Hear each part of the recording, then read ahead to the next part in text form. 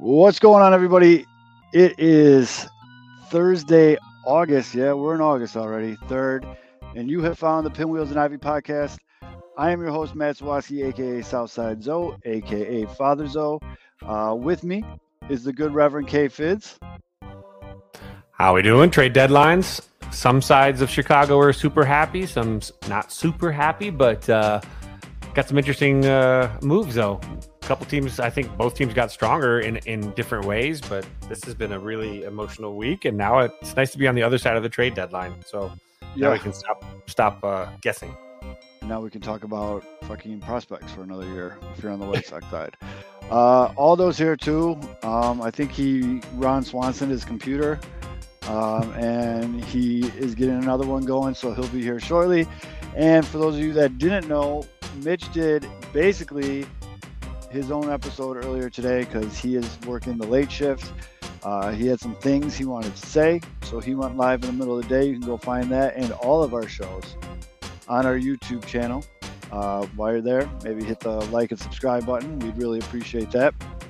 But as we mentioned, we got a lot to talk about, so we couldn't wait around any longer. White Sox sell and boost that farm system. Cubs made some strategic moves, but some of us doesn't think it was enough. And so we're going to just basically dive into all that, talk to you guys in the comment section, and go from there. So with all that being said, let's tap this keg. Rebuild of the favorites, we here for the latest.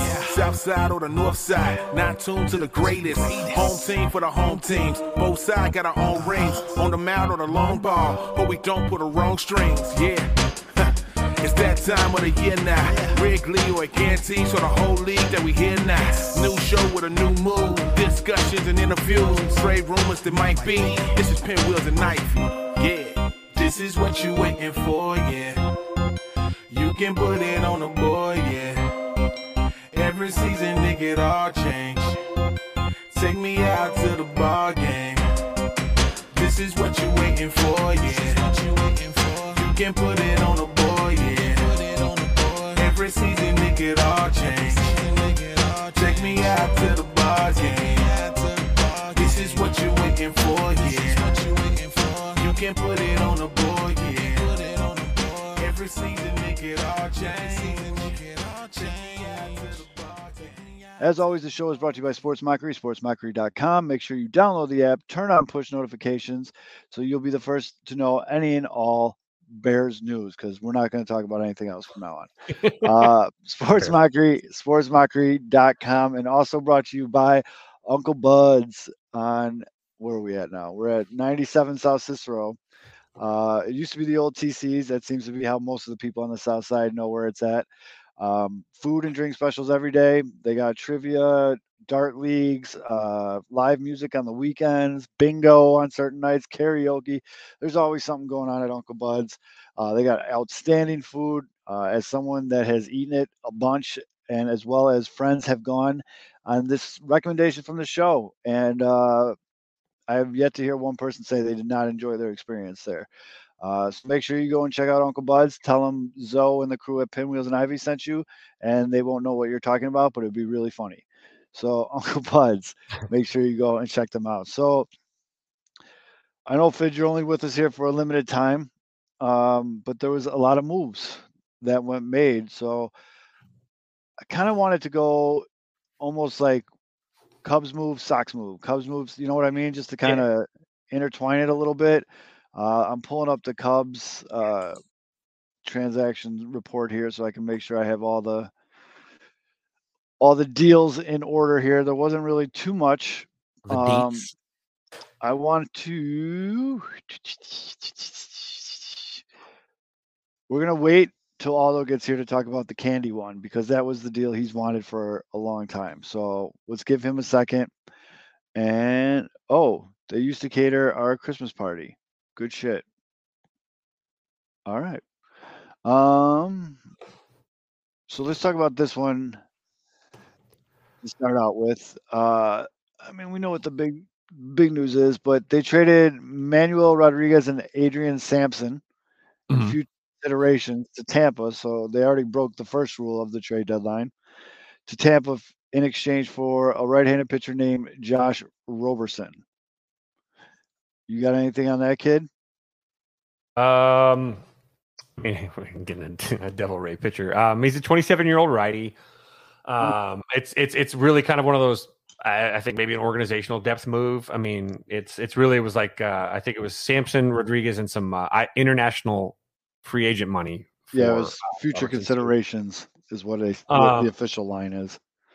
At Durham AAA this year, he had a 4.5 ERA, 1.667 WHIP. Not great. I'm not a big fan of relievers having a high WHIP, obviously, because you're playing with fire. He had 43 strikeouts, 22 walks in 36 innings. He throws hard, but clearly he has some issues. But it sounds like this is one of those Cubs, trying to pull a diamond out of a giant pile of Jurassic Park poop and see if they can maybe hit gold, because they've done it a few times. I mean, they did it with Efros last year. I mean, so this guy's a guy that I think they really kind of did it twice and with Arms this trade deadline. But this was more of the minor move. This guy is probably still. He's 27 years old too. So it was one of those moves where you're like, oh, okay. And Adrian Sampson, oh, okay. It was a meh. Yeah, it was a meh. I mean, the big move. They did make a decent side move. Again, I want to wait till Aldo gets back because I want you two to give both sides, because I know Aldo's a little bit more pumped about that move than you are. The candy move. Yeah. But the other thing that I thought was interesting, because you know how we always joke about the pinwheels bump on this show. I mean, it's been an ongoing joke for 3-4 years.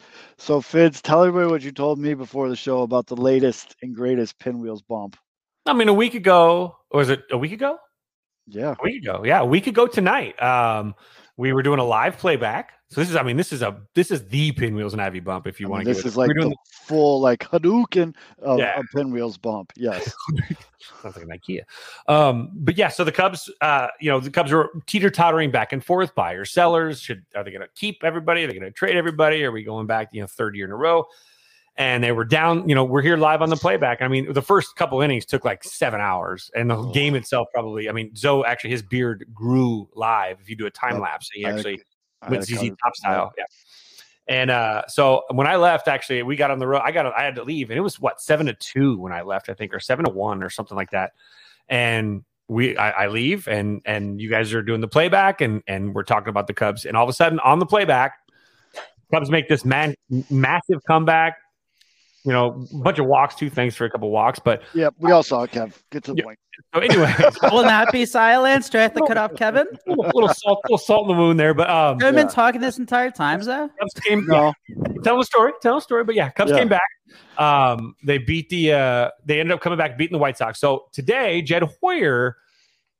Speaking of that bump, is that Jed Hoyer says that moment was the actual moment that the Cubs front office decided that they were not going to sell, and they were going to go ahead and become actively, in loose terms, buyers on the market. And so that is like the ultimate. The pinwheels bump literally gave the White Sox kind of the dirt. They let the dirt shower over them, but it also, the pinwheels bump pushed the Cubs into seller or buyer mode, and now the Cubs are looking to try and actually win that divisional title. So, yep. Big bump. I said it at the end of the playback last week. Go back on YouTube, watch all 3.5 hours. Stellar content. Subscribe, watch it. Just keep it on. Open multiple tabs and hit play. Lance Lynn, beautiful. Thank you. A great gift to the Cubs in his last start with the White Sox. The same thing for Joe Kelly. Thank you guys for pushing the Cubs into actually trying to win these next 2 months. Because the biggest move, as we know, Kevin, and we make fun of this whenever every other team does it, but I mean, there's some truth to it. The biggest move the Cubs made was not trading their best player, Cody Bellinger. Yeah.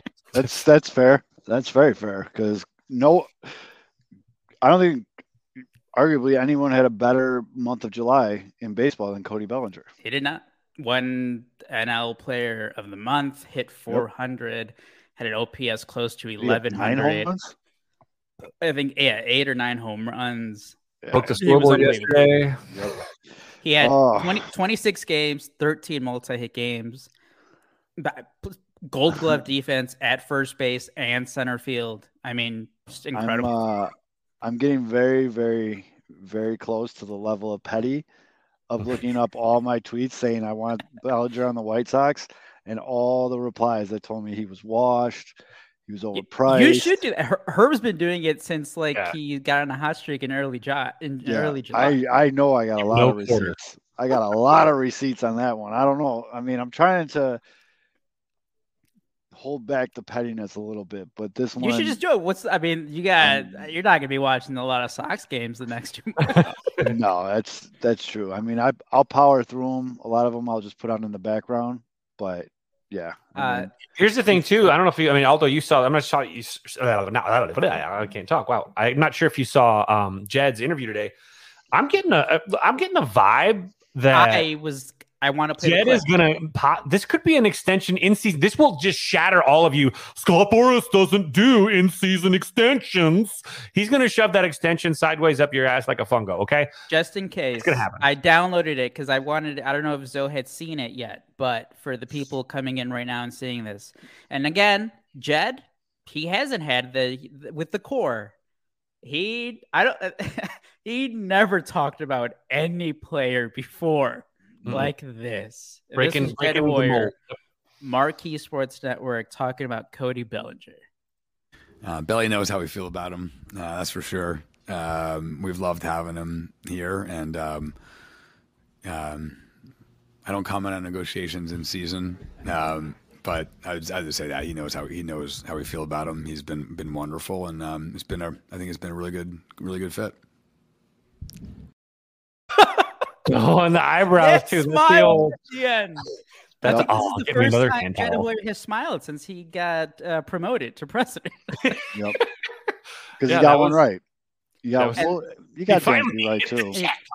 And shout out to our guy on Twitter at Ivy Futures, Greg Zumac. He's the one who tweeted out in the morning, went all over on Twitter. I'm not going to call it X. No, I won't. No, it's the tone that Jed Hoyer talked, 100%. The tone that he spoke in about Cody Bellinger, and we've been through it with Chris Bryant, Anthony Rizzo, Baez, Contreras. At no point did he ever sound that enthusiastic. No, we're talking about contracts or future stuff with those players, as he did with Cody Bellinger. Right there. Bellinger's option for next year is what, 24 mil? 25, yeah, but he's turning that down. He's turning that down 100%. But they could do like an extension, like, hey, bam, you got 25, and then we'll plop on 5 more years. Yep. And then they can also plop it like they could actually, they'll make it work over the course. So because of that option, I think the Cubs have right before free agency. So free agency is right after the World Series, right? But they have like a 3 or 5 day window, exclusive rights to negotiate. Yes. I think. Yes. So. And again, Kevin, you have been on the Scott Boras, he's the boogeyman. I think Strasburg is the only guy who signed for more than $100 million as an extension, but it's not impossible. Like, that doesn't mean that you don't talk to him. That doesn't mean that you don't be like, hey, we know you have a number. Mm-hmm. What's the number? At least get stuff talking right now. Yeah, the thing that these guys don't have a number is like stupidly naive. Like they have a number. They know. So Boras already knew since last offseason. All right, if Bellinger is back, if he looks like a star again, I know what the range is going to be. Yep. And if Jed's willing, honestly, and I think this could be there's such a big groundswell, and there's been a lot of criticism with the front office and everything. This would be one of those moves that it's like probably one of the biggest olive branches, if not the biggest olive branch since the fire sale of the core. This would be like, hell yeah, we're here. And, some of these minor moves, even like the Seiya Suzuki contract and the Stroman, they're not like blockbuster deals. And so for the Cubs to go in and do a blockbuster deal and lock him up and show the Cub fans that they're serious. Dansby Swanson's probably the biggest blockbuster trade. And I think Bellinger's going to get more because he does both. He's a defensive on the same level as Swanson, but he's an absolutely much better hitter. I think the one comparison that I saw, because he plays center field, good hitter, consistent. George Springer a few years ago got 5 for $150 from the Blue Jays. He was a little older though. I think he was already 30. What was Bellinger, like 28? 28. So, 28. But I think that's a comparable contract where you get like. What happened? I'm looking at the Bellinger receipts.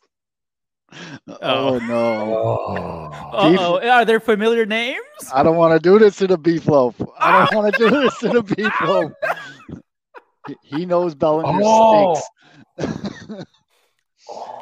Oh nah. Hey, beef loaf. We can't Hey, get them if all this right. bodes well, hey, get them all right.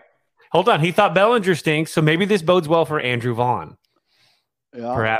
Perhaps the analysis is paralysis here. I was really big on trading Kimbrel to the Dodgers for Bellinger. Yeah. Oh yeah, you were. I mean, and so Jock, he was like your other Jock. $30 million a year for like 6 years. Yeah, we had Bellinger in our offseason plan because Josh Nelson was tweeting about it November 4th. Oh, Morale! Cubs take the lead.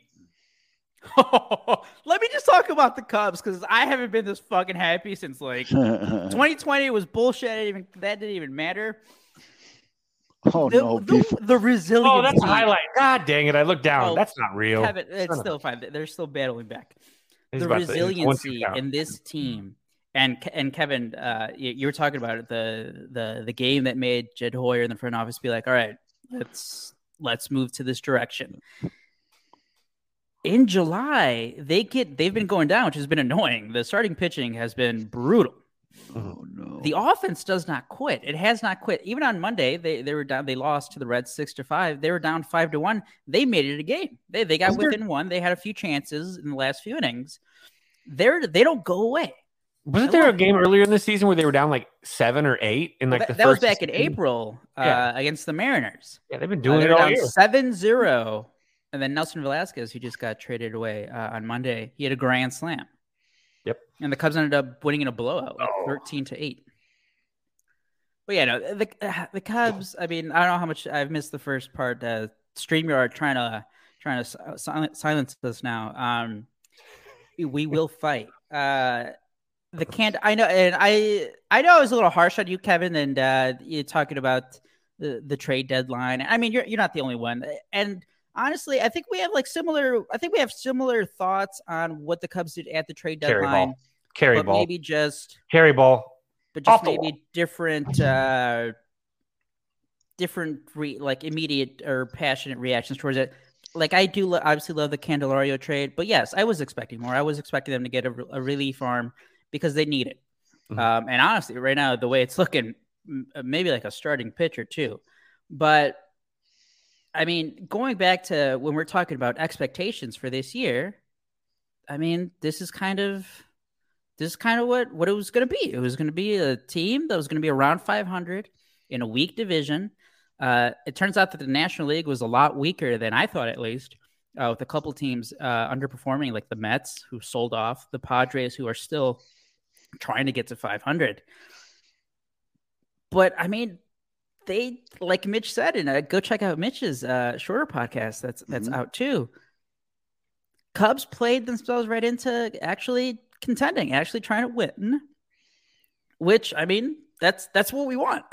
That's what we want from our teams. Try to actually win. They didn't go all in, and this isn't the 2016 Cubs. This isn't a one move away from a World Series team. So I don't mind them not going and pushing all their chips in yet, because some of those players probably weren't available. I mean, who were the big names that were traded? It was guys who were old as hell making $40 million. Like, we didn't see another Juan Soto trade. Like, no. Dylan Cease, the Sox were trying, but the Orioles didn't want to pay up for Dylan Cease.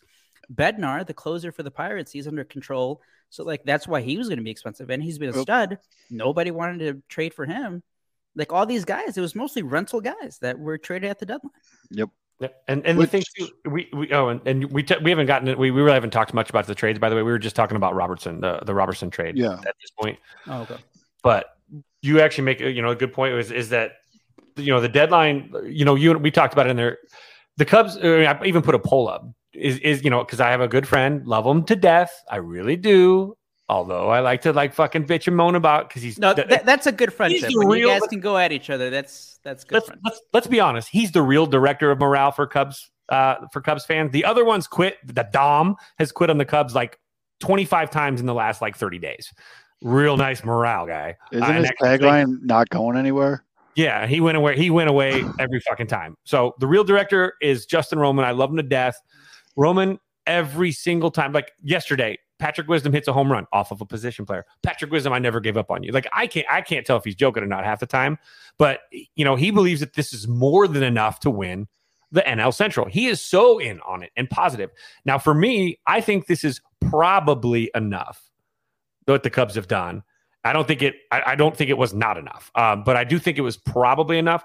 Here's the problem that we have, and I don't. This is something the Sox fans are very familiar with. It's the Reinsdorf approach, which is hope for health because you have no depth. And Cubs lose a guy, that's it. They didn't do enough. Where you look at the Dodgers, they went out and got two shortstops, just in case. They're not messing around. And the Cubs got just enough that if everybody fingers crossed, everything flies their way, boom, nobody gets hurt, then you got it. But if someone gets hurt, it's going to be a problem again. So, but, like we started with the Robertson trade, that was kind of a non-move the needle kind of thing. Guys got some serious command issues, but that's where we're kind of at now.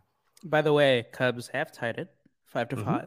If Correct. you guys are watching live or on the podcast. RBI ground out, tied it from Cody Bellinger. So although we decided we were going to go Cubs, Sox with regards to talking about the deals. So we saved the candy deal for you because I want to hear you guys talk about that. But going to the next deal, because probably during that same exact game where the Cubs decided like, hey, shit, we can do this. We're going to be buyers. Probably the same time where Rick Hahn was like, well, shit. All right. We're going to have to start this over again. Well, he already had Lucas in LA. Yeah, I mean, it was like 10 minutes after we went off. Yeah, it was after the game because we said Lucas looked like he already had his suitcase packed. Oh, you called it. Yeah. You called it. So after that game, the White Sox traded Lucas Giolito and Ronaldo Lopez, which I didn't really see the Raylo thing coming, but it made sense. Another free agent. To Los Angeles, the Angels for Kai Busch, a left-handed pitcher, and Edgar Quiro. Edgar's the big prize here. Kai has had some issues with control, but if you look right here, at the updated top 15, right away, Edgar goes to the White Sox number 2 prospect. Now this is the MLB.com rankings. Where Kai's now number 7 for the White Sox. But if you go to Fangraphs, where they're a little bit more analytical, some people put a little bit more stock into that. They have Edgar as the White Sox number 3 prospect, and they have Kai Busch all the way down at 15. Still, you're getting good prospects back for expiring contracts, which if you held a gun in my head and said you have to say one thing that Rick Hahn's good at, that's what Rick Hahn's good at.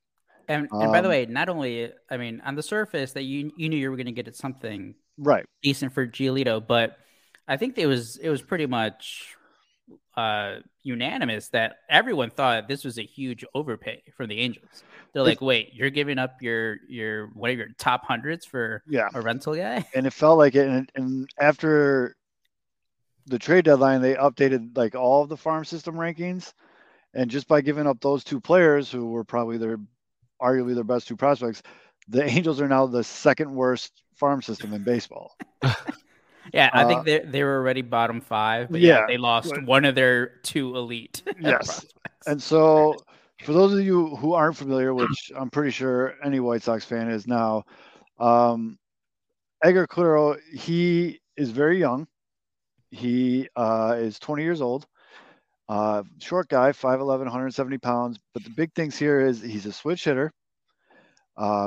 He's got a pretty good arm. The thing that is somewhat concerning is he became a catcher in 2019. So he's got a lot to learn still. Defensively, decent bat. He can run, which is for White Sox catchers is already a leg up on the competition, but he's the big prize here. His ETA to the major leagues is 2025. And then something that I don't think a lot of people have been bringing up is one of the things that us as White Sox fans we always joke about, but it's a very real thing, is the Cuban pipeline. Eggers from Cuba. So Probably had him scouted like 5 years ago. without a doubt. I mean, so he, like I said, he's a switch hitter. The left side of the plate is definitely his more power side, which the White Sox could always use a lefty bat. The other big thing with him that I like, he's very disciplined. Takes a lot of walks. Yeah, Which I again, think he had more walks than strikeouts. yes, and so this is why switch hitting catcher, not the greatest defensively. Left side is power side, discipline at the plate. Who does that sound like? That sounds like Yasmani Grandal. Yeah. Well, I was going to say your original description of him. Yes. Your original description of him picking up the catching late and having decent speed as a catcher, not a switch hitter, but it kind of reminded me of a little bit of Wilson Contreras, who he started as an infielder. I think he was playing third base. And then one of the coaches is like, hey, dude, want to catch? And then he just started catching like back in, it was like in the 2010s. Yep. So Cuero's he's got a 50 grade arm. So he's got a pretty decent arm, not a cannon like the other catcher we're going to talk about in a little bit. But he is without a doubt a project. Yes. That's why I think the ETA of 2025 is generous. I do want to add one thing about that. You said he's young. He's 20 years old. He's already at AA. Right. I saw some people saying that was may have been a little too aggressive from the Angels to get him up to AA, which it is. I mean, they can't all be 20-year-old studs at AA like Owen Casey, Kevin. Right. Yeah, correct. I was thinking Juan Soto, but yes, yeah. Well, Juan Soto is just he was doing that at MLB. Yeah, but that's because I think people point to his numbers. They're like, oh, like we're getting excited over a guy with like a 700 OPS at AA. I mean, he's facing guys who are like 2-3 years older than him. So give that dude some time to breathe there.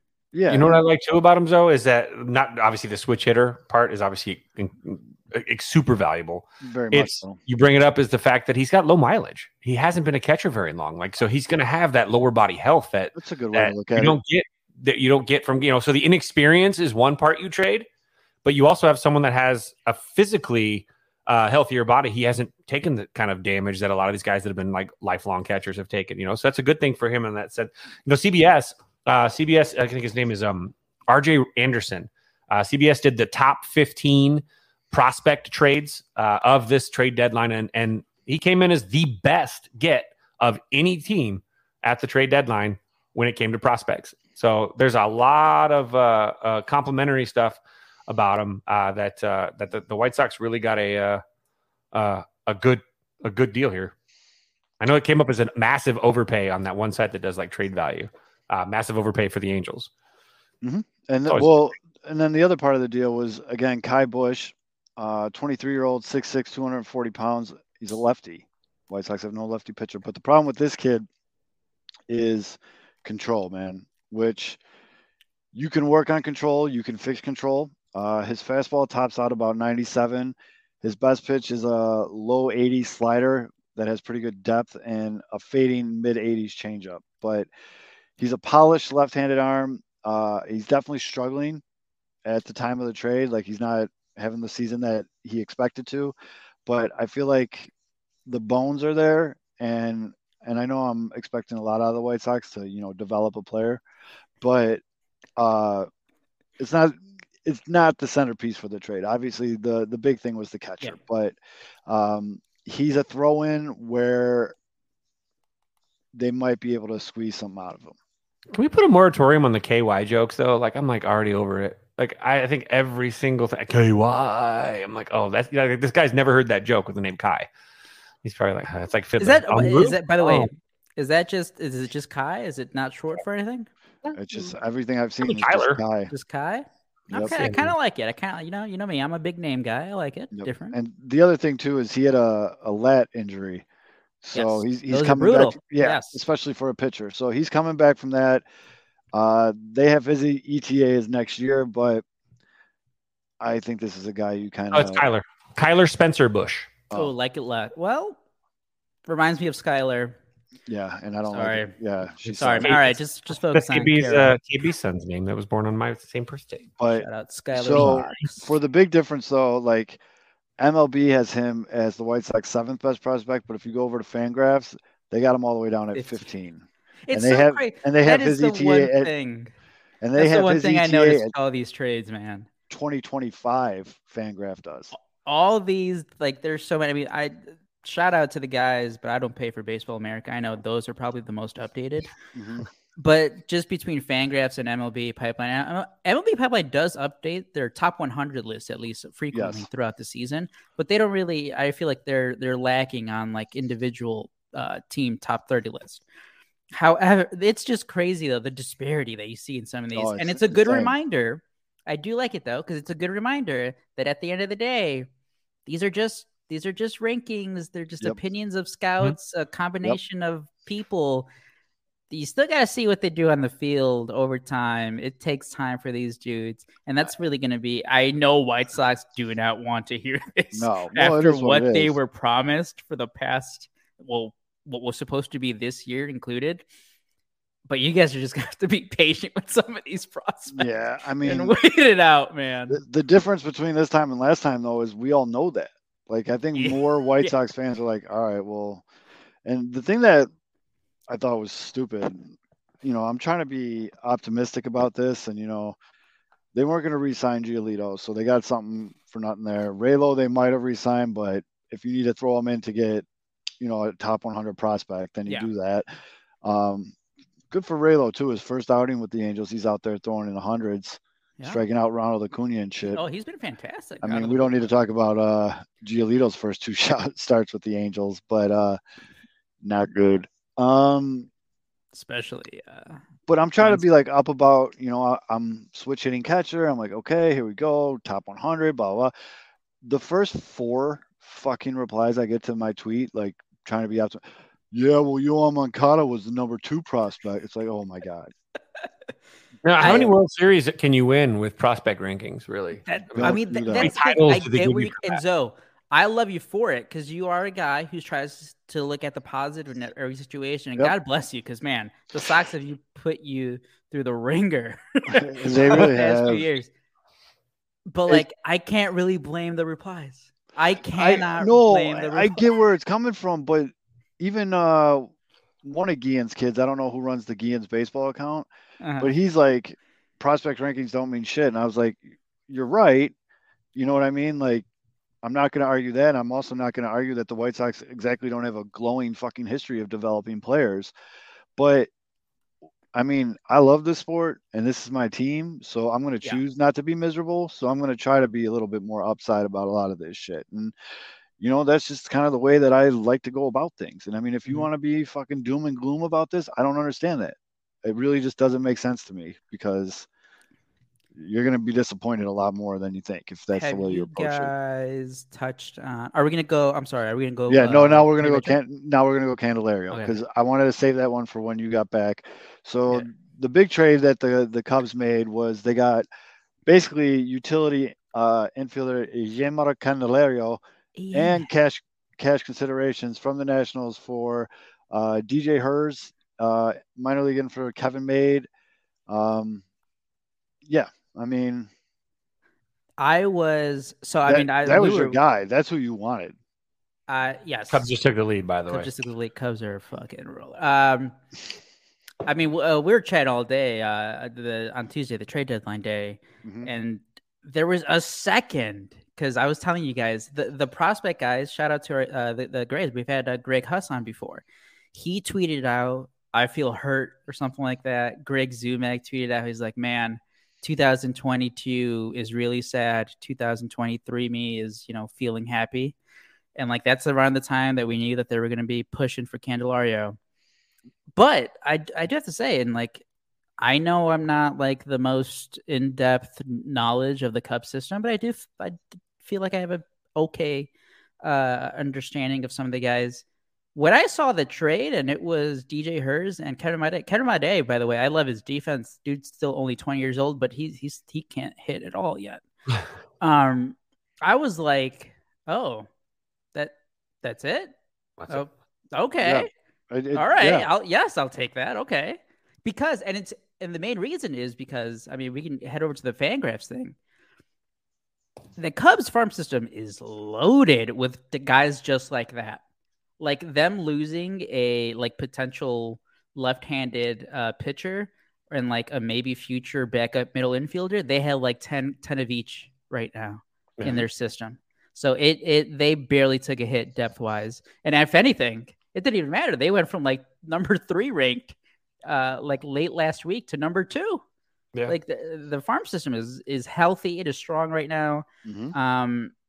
Yeah, I mean, I love the trade. They filled their biggest need on offense. Unfortunately, it did come at the price of having to release Mitch's favorite player ever in Trey Mancini.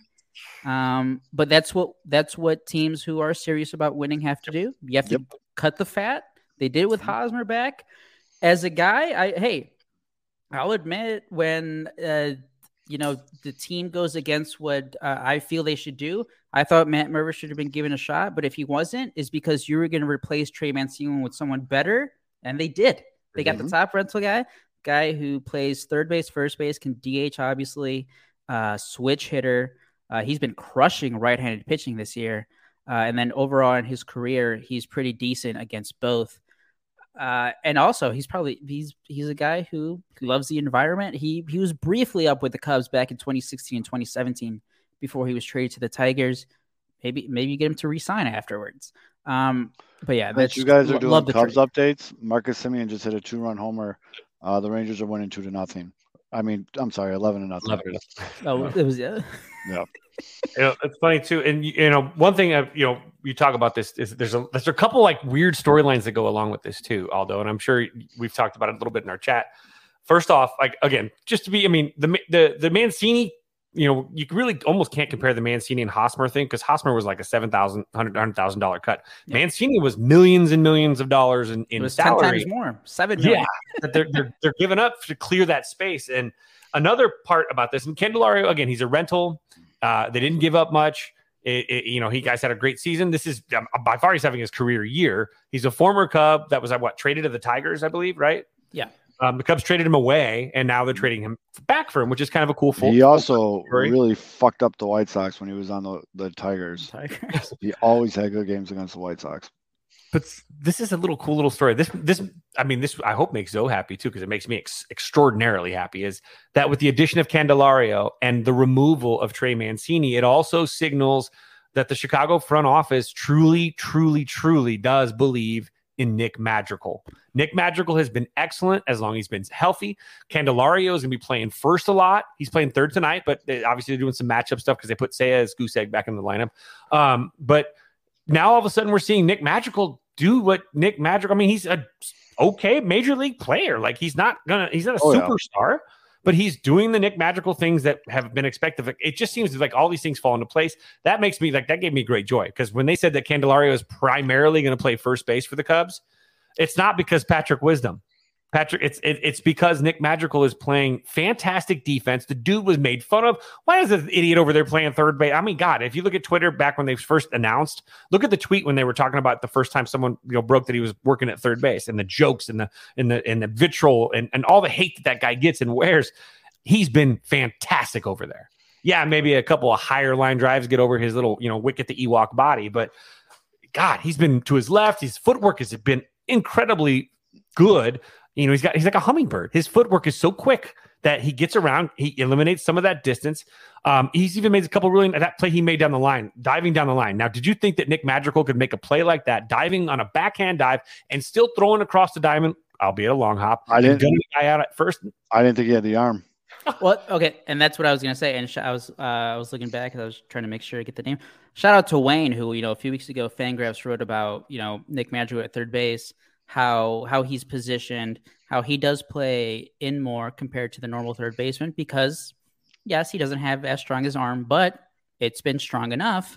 And, I was one of those guys who, and again, it wasn't so much the fielding. It was always the arm. Is like, is he going to have the arm to play third base? But the way I've never had a doubt that he was going to be a solid defender. But, I mean, he's exceeded even those expectations. He's been really damn good at third base. And like you said, Kevin, it's just great for a guy who, back in May, he at the plate at least, because again, the defense did stay consistent even when he was struggling at the plate. He was down bad. It was back to the weak ground balls, and then he got sent down to AAA, got hot, got hurt, got hot first, got called up, was hot for a month, and then got hurt. Sad.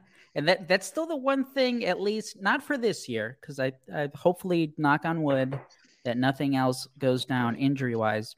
But long-term, that is the one still little question mark in the back of my head is, can you rely on a guy consistently to be on your roster who's consistently getting injured year in, year out? But we'll worry about that in the offseason.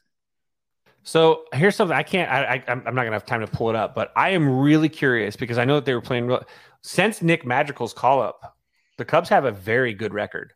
I know that there was a really good record when he got called. I think they were like 10-2 in his first 12 games after him being called up. I know he got hurt again, but I mean, obviously, if you put that together with the July that the Cubs had, especially, you're looking at it. I mean, there's a lot of weird working parts in this thing. This whole thing. I mean, the Cubs are beating the shit out of the Reds now. They're absolutely putting it on them now. It's what 8-2, 8-5 now, 8-5, being down early. So, but this is again, this team is such a weird. This is a lightning in a bottle feeling. I mean, it really does. There's chemistry, and it took a while. It took a while, and they're not as good as this team that I'm going to say, but it's still you're getting the Mike Tauchman career year out of nowhere. You're getting some of the stars playing well. And I said it back in April and, took some shit in May when they were playing like garbage. But it does feel like that 2015 squad where it's like you have a mix of a couple veterans, a couple young guys, a couple journeyman guys coming in, kind of getting it all together. And you're seeing a great offense right now that is hitting on all cylinders. And this is what we've asked for as Cub fans. We've gone, there's been obviously we've been pessimistic for a bit and very hard, on Jed again. I just, for me, are the Cubs good enough to win the World Series? I mean, anything can happen if you're in the postseason, right? Braves did, people made fun of someone used that Braves, the Braves were 2 games under 500 at this date. The Cardinals were how many games under 5, they were under 500, 2 years ago or whatever it was, or 3 years ago. And they come out and they make the playoffs. So there's a lot of cool little narratives you can compare to because people didn't believe that the fact that, this is the weird part about baseball is teams catch fire and just weird shit happens. And that's the beautiful aspect of this game. You got a team like the Reds nobody had the Reds anywhere near first place playing out of their ass. Hopefully they fall off now, but now you got the Cubs coming back and doing this stuff too. This is exciting shit. And then, now it is though, please God, don't get hurt. Ride that horse till she bucks you. I mean, this does help a bit, but it also, on a side note, we'll throw a little bit of logic out there. I still do believe that this gives Jed Hoyer an out because he didn't make a lot of moves. He made 2 moves, 3 if you count the Robertson thing, which is like not much of a move. And now, if it doesn't pan out for the Cubs, guys get hurt and they don't get the job done, he can sit back and say, well, look, I tried. And there's a lot of people that say, because I saw one story called this aggressively during free agency or during the trade. I don't think it was aggressive. No, that's not aggressive. And then I love what's his name from The Athletic, but I'm like, bro, if this is aggressive. I hate to, if someone really was aggressive. Aggressive is the Rangers. That's aggressive. So the Rangers. That's aggressive. The one puppy didn't want to hear your shit anymore, but this guy stuck around. Hey, buddy. Hey, you hear that? And then just to add on to the adding on offense and the Cubs, how they're going and why they have been playing well. And it does go back what they've missing, what they've been looking for, and what you've said, Kevin, that the hope was when you sign a guy like Cody Bellinger, who was injured, had a couple rough years, is that he is the star. He is the star that you've been looking for. He's been playing like a star. He crushes fucking baseballs, man. And that's what makes a team go. Mitch mentioned it, how, okay, was Jose Abreu perfect? No. But you can count on Jose Abreu for at times to come up with big hits. He was your star hitter. He was your guy that big spot, you want him up. And that's what Cody Bellinger is right now for the Cubs. Yep. Cubs have been rolling since June. You mentioned it with Nick Magical. Yeah, I mean, since the beginning of June, he came up June 9th against San Francisco. Mm-hmm. Cubs have been playing 15 games above 500 or close to that since. Here this thing too is, and this is what for like great 10 games above 500. Great players, right? Superstars, right? Cubs have had a core of great players, before. We've seen this, right? But here's another thing that people are seeing now, and they're experiencing this, is that when you have a superstar, great players, really great players that lead, that are all overall uber valuable, they don't just raise their level of game. It's not just about their own game. Everybody around them rallies and starts playing, and it's almost like the rising temperature. It just continues to build and build, and players that are around this guy, it's almost like it's like touching like the cloak of Jesus, right? You're like, oh, I've got special powers now too. I believe I can do this. And all of a sudden these guys are out there, and then it's a game of top this. And it just compiles. It's one after another. And it's like, let's keep going. And everybody, it's just one good thing begets another good thing. You might have a really rough moment, but then it just keeps pushing forward and another good thing. And that's what Cody Bellinger's brought to the Cubs, is like, who doesn't like to see a guy hit a ball off the scoreboard in a big moment against a team that's in first place in a huge series in the middle of, beginning of August? That stuff raises the adrenaline level, and these guys show up to the ballpark believing they can win because they are going to fight behind their superstar.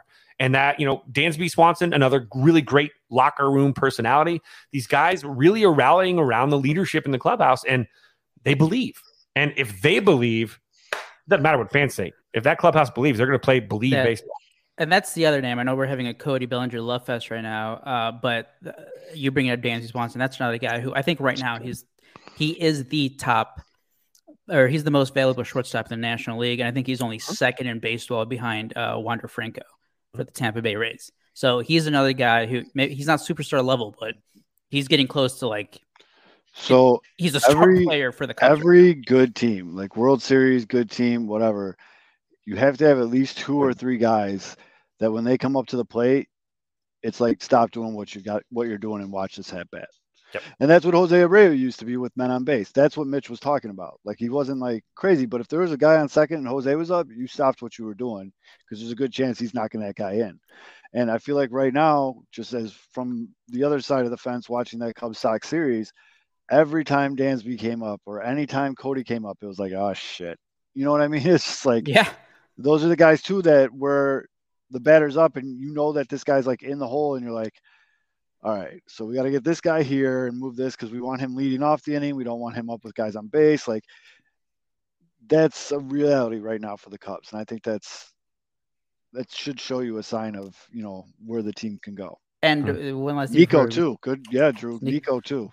Before we go back to the Sox talk here, I swear to God, David Ross, please just have Cody Bellinger 3, Dansby Swanson 4. You're good, dude. No one's going to just hard. Do that. It's not that hard, man. Tonight's such a good lineup. It is not that hard. I don't get why it's so hard for him to do that. Like, I'm not even a big Cubs fan, but I already.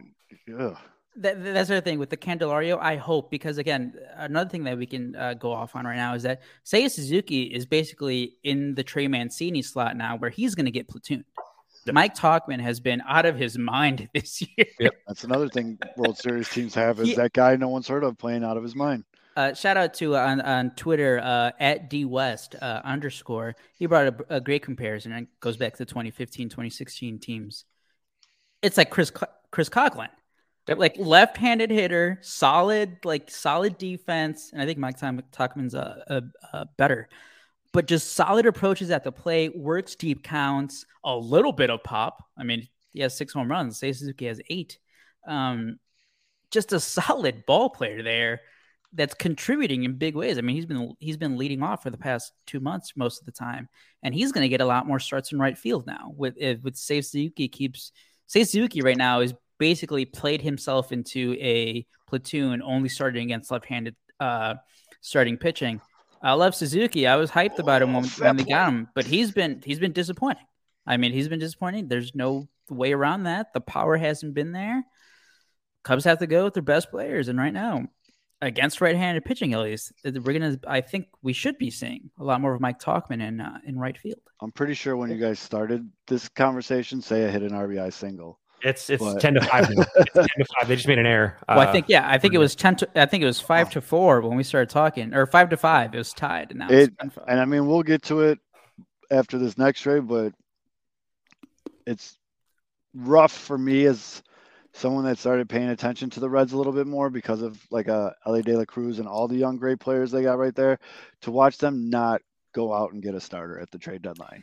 Yes. And then the next 2 games they have, they just get absolutely shelled. And not only that, because they didn't get any other good depth on Monday's game, their starter didn't go that deep, so they had to use all their good relievers, and the Cubs, made them work. So because of that, on Tuesday, Ben Lively, no relation to Blake, I looked it up. I was wondering. That dude just had to eat it. He 13 earned runs because, and you know what he got, Zoe? He's like, hey man, you're going to the IL. Your pec hurts. Oh, he got one of those. Yeah. Like, hey man, your back hurts. No, it doesn't. Your back hurts. Your neck hurts. He's like, yeah, you got a sore pec, buddy. You threw a lot last night. Your chest hurts. Hey, gents, I gotta dip out now. I gotta get going, but I'm gonna end on the optimism. But go Cubs, go! Feds. All right, guys. We'll see you guys next week. Yep. So the next White Sox trade, this dog is cracking me up right now. The next White Sox trade, after kind of the smoke cleared, everybody knew Lucas was going. Again, Raylo was a little questionable, but then on the 28th, the White Sox traded away the big homie, Lance Lynn, and then Joe Kelly is 1,000% that guy that you love him on your team, but you just hate when you're playing against him, to the Dodgers. And they picked up Nick Nestrini, Jordan Leisure, and he's coming home, baby, Trace Thompson. Has Trace Thompson even been assigned to any team, or is he hurt? He's hurt. Actually, I was just seeing that they can reinstate him tomorrow, actually. Okay. So the big get here is Nick Nestrini. He's a right-handed pitcher in AA, 23 years old, 6'3". This was the one where people were like, oh, okay. I can't believe the Dodgers kind of gave this guy up. Mm-hmm. He throws gas. The White Sox have a very long history of, you throw hard, we'll find a spot for you. But he topped out at like 94 in college, but in the minor leagues, he's sitting between 96 and 98. He's got a good slider with a high spin rate. And he also has a curveball and a changeup, but his ETA up in the show is 2024. So this is a guy that you can see for the White Sox. Fangraphs has him as White Sox now 5th best prospect, and so does MLB.com. So he's definitely sitting right in there. That's the crown jewel of this deal. And that was another thing that was kind of bothering me when this was happening. Everybody was focusing on like, this Jordan Leisure kid isn't even that great. Well, he's a throw-in, bro. Like the main guy here is Nick Nestrini. And look at what you gave up to get that guy. You have Lance Lynn, which again, I'm saying this with all due respect because I love Lance Lynn. He has fucking sucked this year. He has been terrible. So the fact that they even got a top 10 prospect from a Dodgers system that's absolutely loaded. That's the other part. Is you didn't just get like the number 9, I think he was number 9, right? Yep. You didn't just get the number 9 prospect from like the Braves. I think the Braves. Shout out to the Braves. Kansas City. Yeah, like Kansas City, like it's just a bottom tier farm system. No, like the Dodgers are like, top 10, top 5 in some list farm system. And we talked about it a little bit last week. There's a difference between getting when you're dealing with teams who have actual good minor league systems. It's like, yes, you want to trade for those with those teams. Yes, 1,000,000% yes. I mean, Leisure doesn't even pop on. He's number 27 on the White Sox. I mean, like you said, these trades, especially when we're talking about rentals, and I mean both of these trades with the Los Angeles teams, it was 2 for 1, or is basically give me 2 MLB pieces, and we'll give you 1 decent prospect, and then like a throw-in. Right, and that's what it Like, is. I don't know. Maybe he'll find something out later. But this guy probably has a higher chance of getting to the major leagues. And like I just said, the White Sox love dudes that can throw hard. Jordan Leisure lives at 97 to 101 miles an hour. By the way, we keep referring to the Fangraphs list here, and they really love Nastrini. They have Yeah. him as your fifth best prospect. Yep. So does MLB.com. I said they both got him at 5. Oh, they both okay. Yep. The thing that I've been trying to watch videos. We were going to have our boy Ian on the show, but he's out on an amazing road trip with his kid. We might actually have him next week to really get into some of these prospects because he's watched all of these kids. But some of the video, and I encourage all you White Sox fans, if you're looking for something hopeful, something positive, go ahead and search Nastrini's name and catch some of his minor league clips. And again, it's minor league ball, but we also say the best pitching is in Double A. You know what I mean? So it's like pure stuff. It's yes, guys. You can't teach most stuff. raw talent is Right. you're gonna find at Double A. You can't teach talent. You can teach, tips for control, tips to get a couple extra miles per hour on a ball, tips to get a little bit more extra movement. But like, there's guys that have it, and there's guys How that don't. old is Nastrini? He's 20. Shit, he Nastrini, is. Nastrini. I got him 23. Okay, I do wonder. So at Double A, and I remember we talked about it a little bit with the at Double A. I don't know if it was all the leagues at Double A or if it was just the one I know that the Cubs are in. How they were using that pre-tacked ball in the first half, and that was giving pitchers like strikeout rates were going crazy because guys were. It was basically they're like, guys, stop using spider tack. All right, maybe we'll give you a ball that has something on it. So they were experimenting with the ball that's just enhanced grip is what they were saying.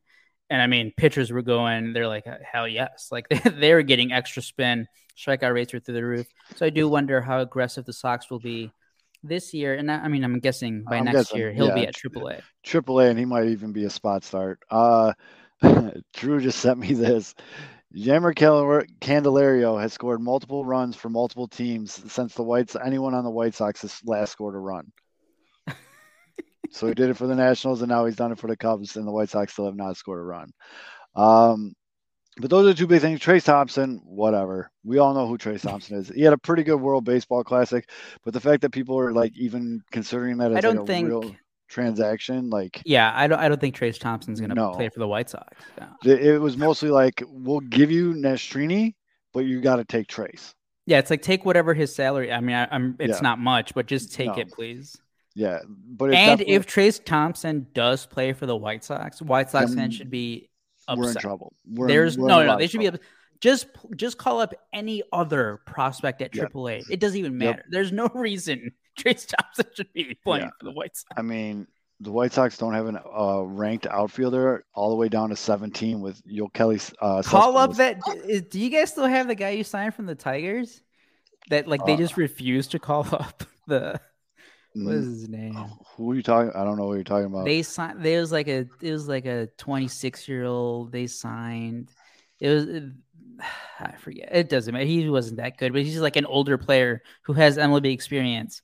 And every time an outfielder kept going on the IL, people were like, "Are they going to call this guy up?" And they never did. Oh, I can't. I don't even know if he's still with the team, but it doesn't matter. No, but yeah, if Trace Thompson sees a game for the White Sox this year, that's bad. But by the way, Trace Thompson, a very good immaculate grid answer for Cubs and Sox player. If you want. Very much so. Both a rebuild legend on both sides of town. He got some run at the end of 21, I think, with the Cubs. So that was the big trade with the Dodgers. And then after that, the White Sox did make one more trade. Middleton to the Yankees. I don't even know why the Yankees were making trades. Well, they didn't want to be that. That was their only trade, right? Yeah, they got Middleton, and they're the worst team in the AL East right now. The White Sox got some kid named Juan Carrella, but that's another one. It's just like, hey, lottery ticket. Maybe he'll have hit, one half good season. Yep, maybe he'll hit, maybe he won't. It's just we just want this run-of-the-mill middle reliever that's having a pretty decent season in Middleton. Yeah. And basically, I really think the Yankees were just like, we got to make a deal. A deal, right? Because they had that tweet where, like, since July 1st or whatever, 29 teams have made a trade, except for the Yankees. Yep. And then All but the Yankees. the sneaky little move they did that no one really paid attention to is they got a kid named Luis Patino from Tampa Bay for cash. I missed one. I missed the deal. Ooh. Yeah, we missed Kendall Graveman. Yeah, Kendall Graveman. Oh, we got to talk about this. Is the most MLB guy, ready guy, right. I think. So Kendall Graveman goes down to Houston, and he already did the interview where he's like, I feel like I'm back home. All right, beat it, geek. You hate him so. I'm just not a fan of that guy at all. So Kendall Graveman, and then I could see you on the other screen.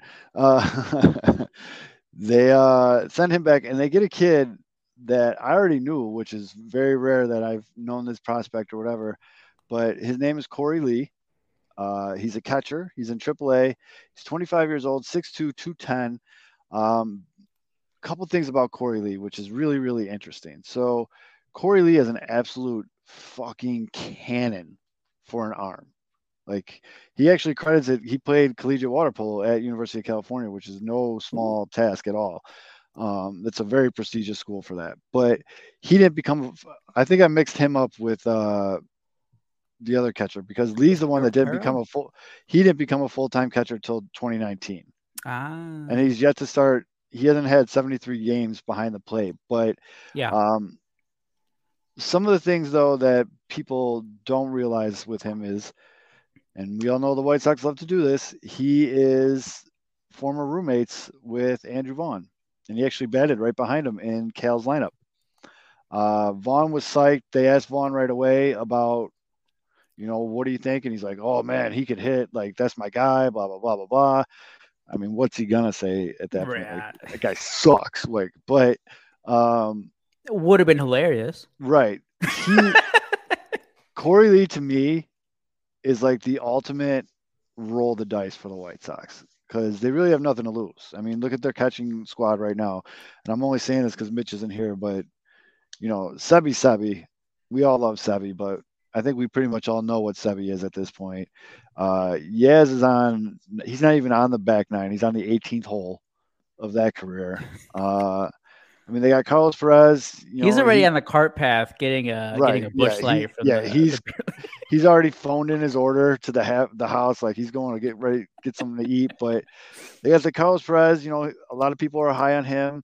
And then basically, you roll the dice on a Corey Lee. If it doesn't hit, you got this Edgar kid coming up through the ranks right behind him.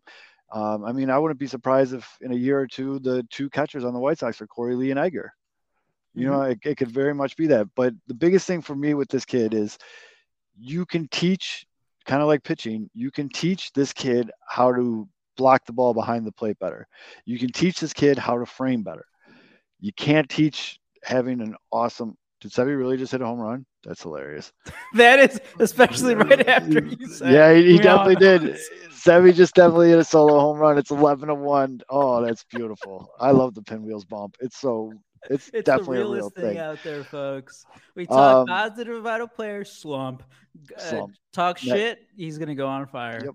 But so the other thing though, where Corey Lee's very different than Edgar, is Corey Lee likes to swing that damn thing.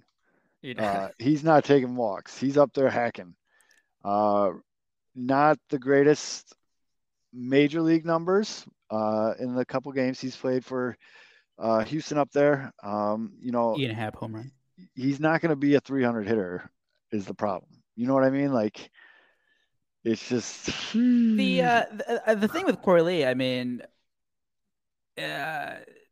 again, he has that pedigree of a former, at least I think on MLB, he used to be MLB Pipeline. He was a top 100. Fangraphs still loves him. They have him 75 in their top 100 currently. So like they still think he's gonna be some future value here. I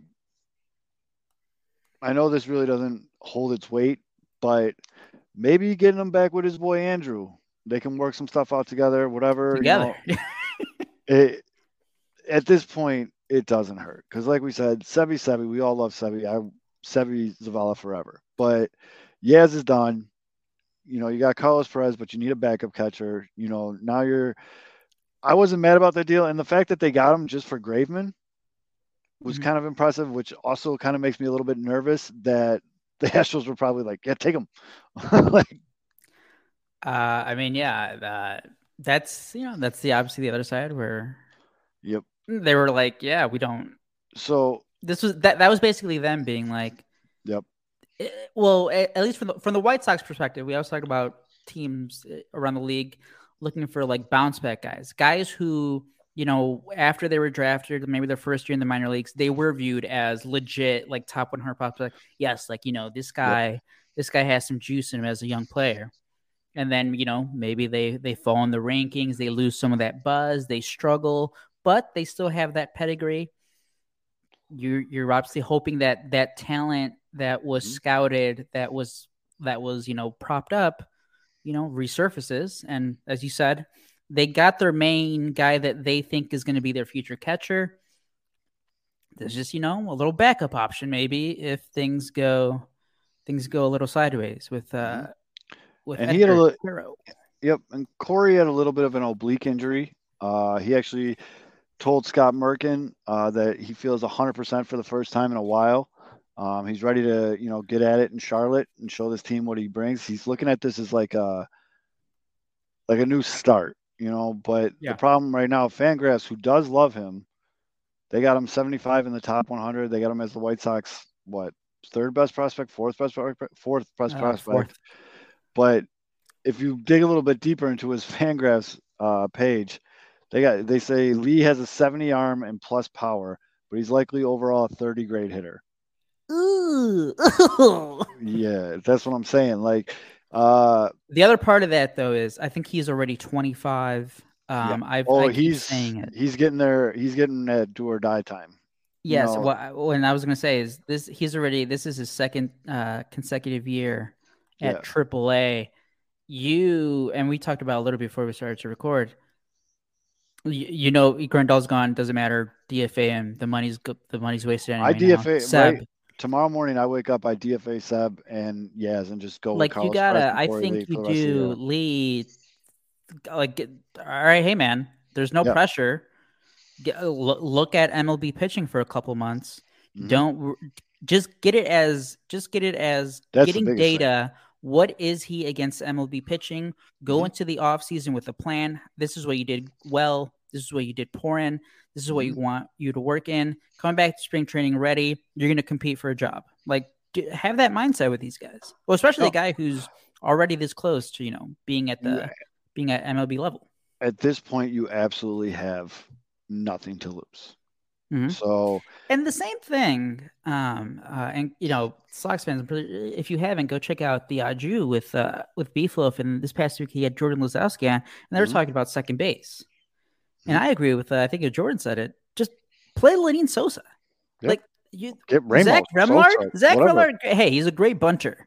He's Yeah. like what 30? Like he's not your future. No, he's not He at all. does not matter. That just reminded me of like Frank Schwindel, like.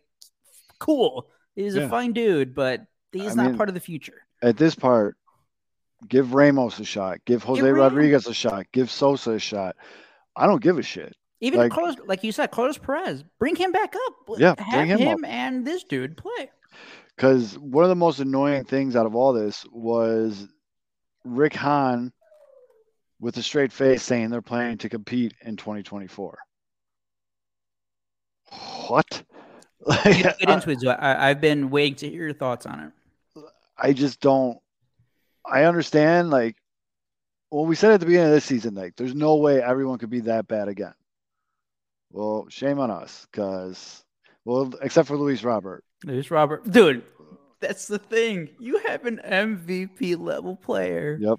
and you're still in this shitty situation. Luis Robert is a guy you build a team around, and so that's where I get a little upset, if you will, and I have a definitely different opinion than our young co-host that did his show earlier today about, like you said, for the Cubs' biggest move was not trading one of their best players.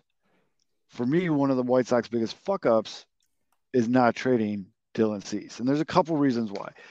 And again, separate personal feelings from business side of things. Big fan of Dylan Cease. Love watching him grow and mature. And he kind of took a step back this year, but he's not really putting up ace numbers, but he's still a solid ass major league starter. I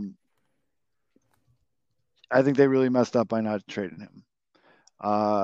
From everything that I read, they were asking for the moon from teams like Baltimore. They were talking about fucking Holiday. Like, come on, man.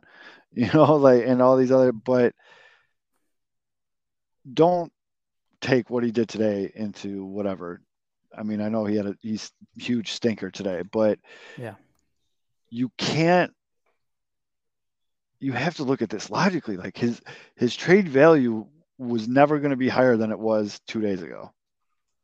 It just wasn't, because even if he pitches lights out for the rest of the season, you miss the rental angle with him, and you have to sit here and pray he doesn't get hurt. Which, ladies and gentlemen, I don't know if you watch the White Sox, everybody gets hurt at some point. So now, as a White Sox fan, you have to sit here and watch this guy and just pray that every time he lands on his leg, he doesn't get hurt. Otherwise, you just completely blew that. You blew your biggest trade chip. And it's really scary to me. I know he has 2 more years of control.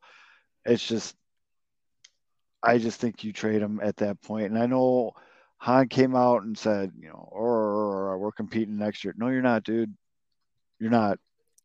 You really aren't. And this is how you know, because I know that you would still get a pretty decent return if you do. You're going to get a decent return.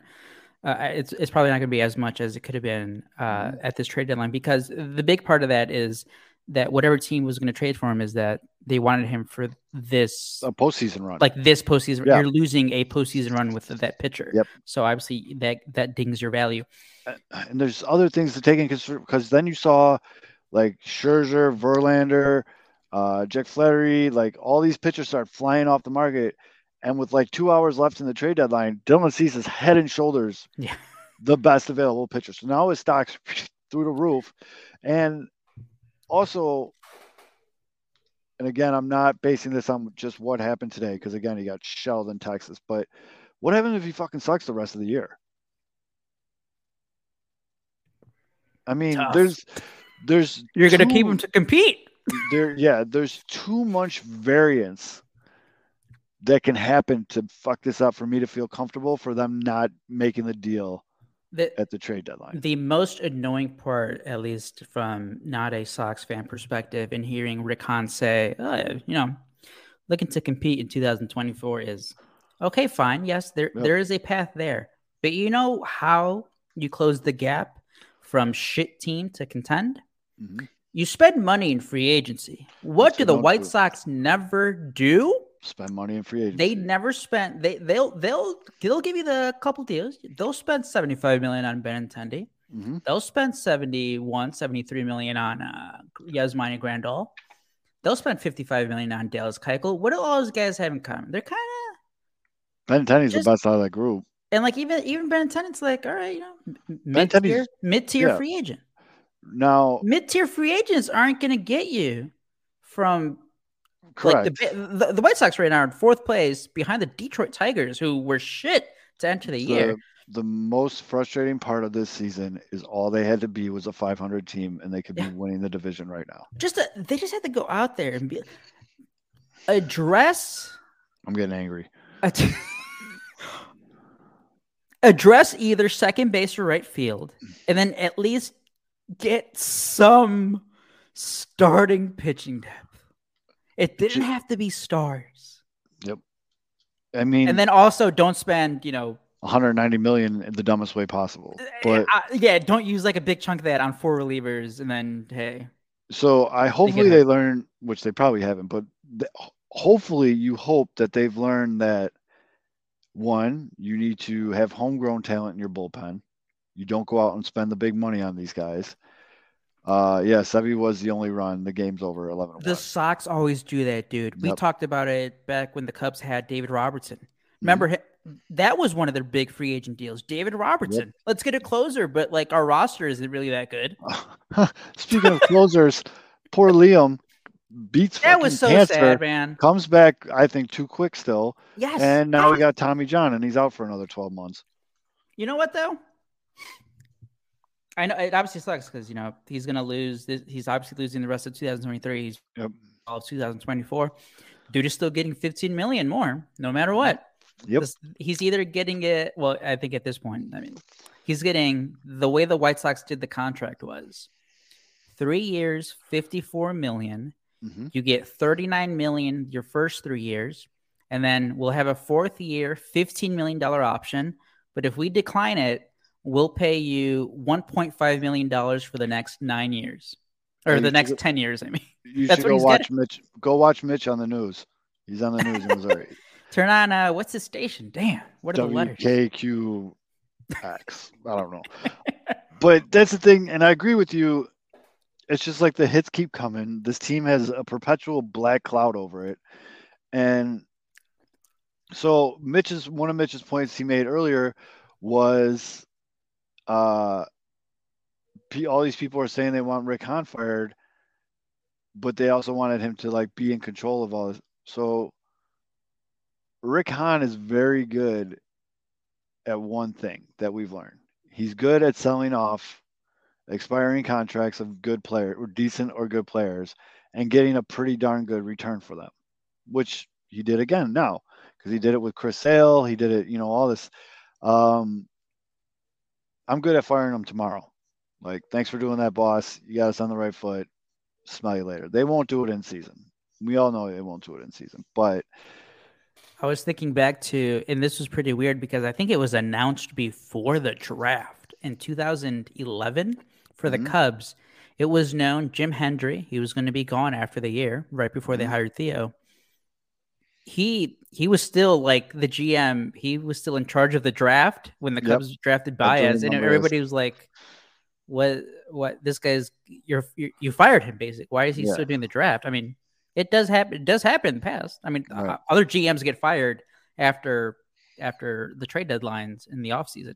So it shouldn't be a shock if October 1st, Bob Nightingale tweets out, the White Sox have fired Rick Hahn. Yeah. And I mean, at this point, point, what did you take of his comments that were like, what was that one quote? I can't figure out if it was a typo, but it was weird. Josh Nelson quote tweeted, and it was like, in terms of talking about the direction for 2024, it was something like, he had a little hissy fit because someone asked him like, "Hey, I think it was Scott Merkin asked. Yeah, like what do you tell your fans? Like, what the fans want to know, like where this team is going. How do you basically sell this to your fan base?"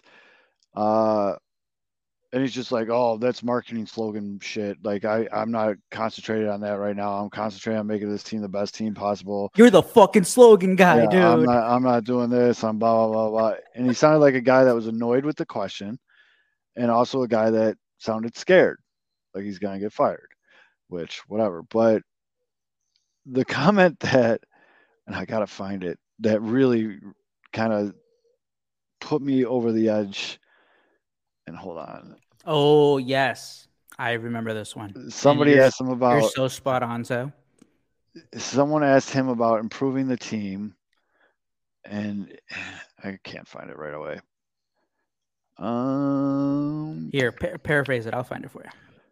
Okay, so... here, I found it. So Hahn added that the fact that no team in the AL Central is running away and hiding adds the thought of being able to contend in the division in 24. So what I paraphrase that as is everyone sucks, so it's okay that we suck. Well, you know what, Rick? Everyone sucked this year, and you were one of the biggest suckers. You sucked more than almost everybody, except for the Kansas City Royals, who are the worst team in the goddamn league. I can't believe Kansas City doesn't even have 20 wins yet. I didn't realize they were that bad. But wait, what? Yeah, they got like 18 wins, dude. No. Yes. I'm pretty sure I'm on there. Let's see. I know they just swept somebody, but yeah. They still don't. They're at 33-75. Okay, but They are still better. 3 games better than the A's. 30-78. Which I'm pretty sure the A's just like pick up dudes at like car dealerships and Home Depot parking lots to play for them. But speaking of Lance Lynn, he gave up 3 home runs to them.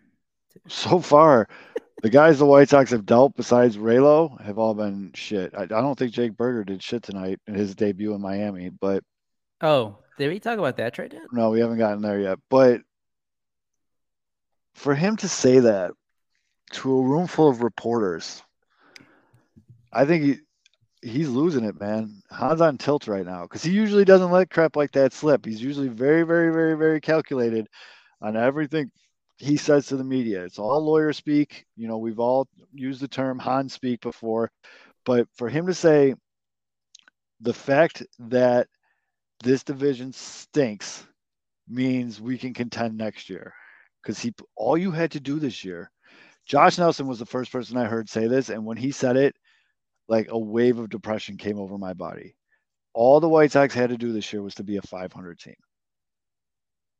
A 500 team. And they could be winning the AL Central. Yep. Absolutely brutal. Oh, I just saw this, by the way. And this goes to the other thing where what the hell are the White Sox thinking? And I get it. Most of the trades, except for Berger, was you were trading rental arms. Fine, whatever. Who cares? Mm-hmm. Good. Those were. I agree with your thought process. Good. You got a good return at least. Mm-hmm. At least whatever people were saying. Fine.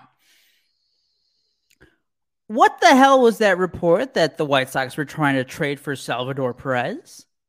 That was also super annoying. Because that's not a team that's contending in 2024. Because forget about this trade line. The trade line passed, so hey, you don't have to worry about it. They're still in offseason. They could still trade for him in the offseason. And the fact was, paraphrasing, that they're interested in Salvador Perez because of his relationship with Pedro. Why Pedro might not be here next year. Pedro shouldn't be there.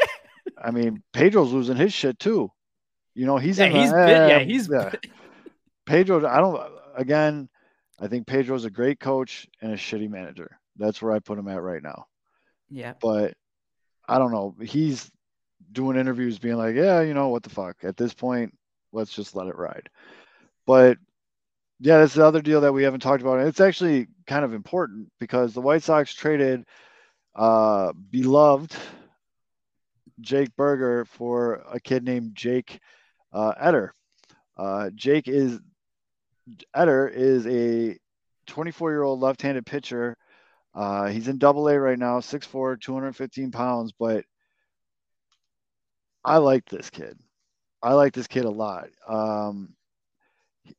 The report that I saw on him, I'm trying to remember the exact words, was he had first-round stuff when he was at Vanderbilt. And he actually got a 3-inning save when they won the 2019 College World Series. He did a 3-inning save to win the College World Series. Really good stuff. 60 grade fastball, 60 grade slider, 50 grade changeup, 50 control. Overall, they got him at a 50 grade right now. But he had TJ. So he's just now working his way back from the TJ. Can I read you what got White Sox fans really excited? This was the screenshot that was going around. Yeah. After the trade, it was a screenshot of his Fangraphs profile, and below his grades, Chicago City Royals. That's funny.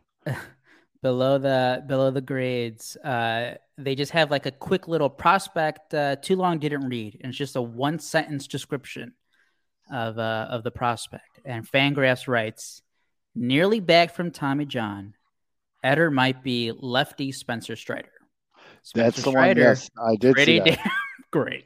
I did see that. That's what got Sox fans hyped up. For those of you wondering, yes, that did make it move, because the White Sox have not had a dominant left-handed pitcher basically since Chris Sale.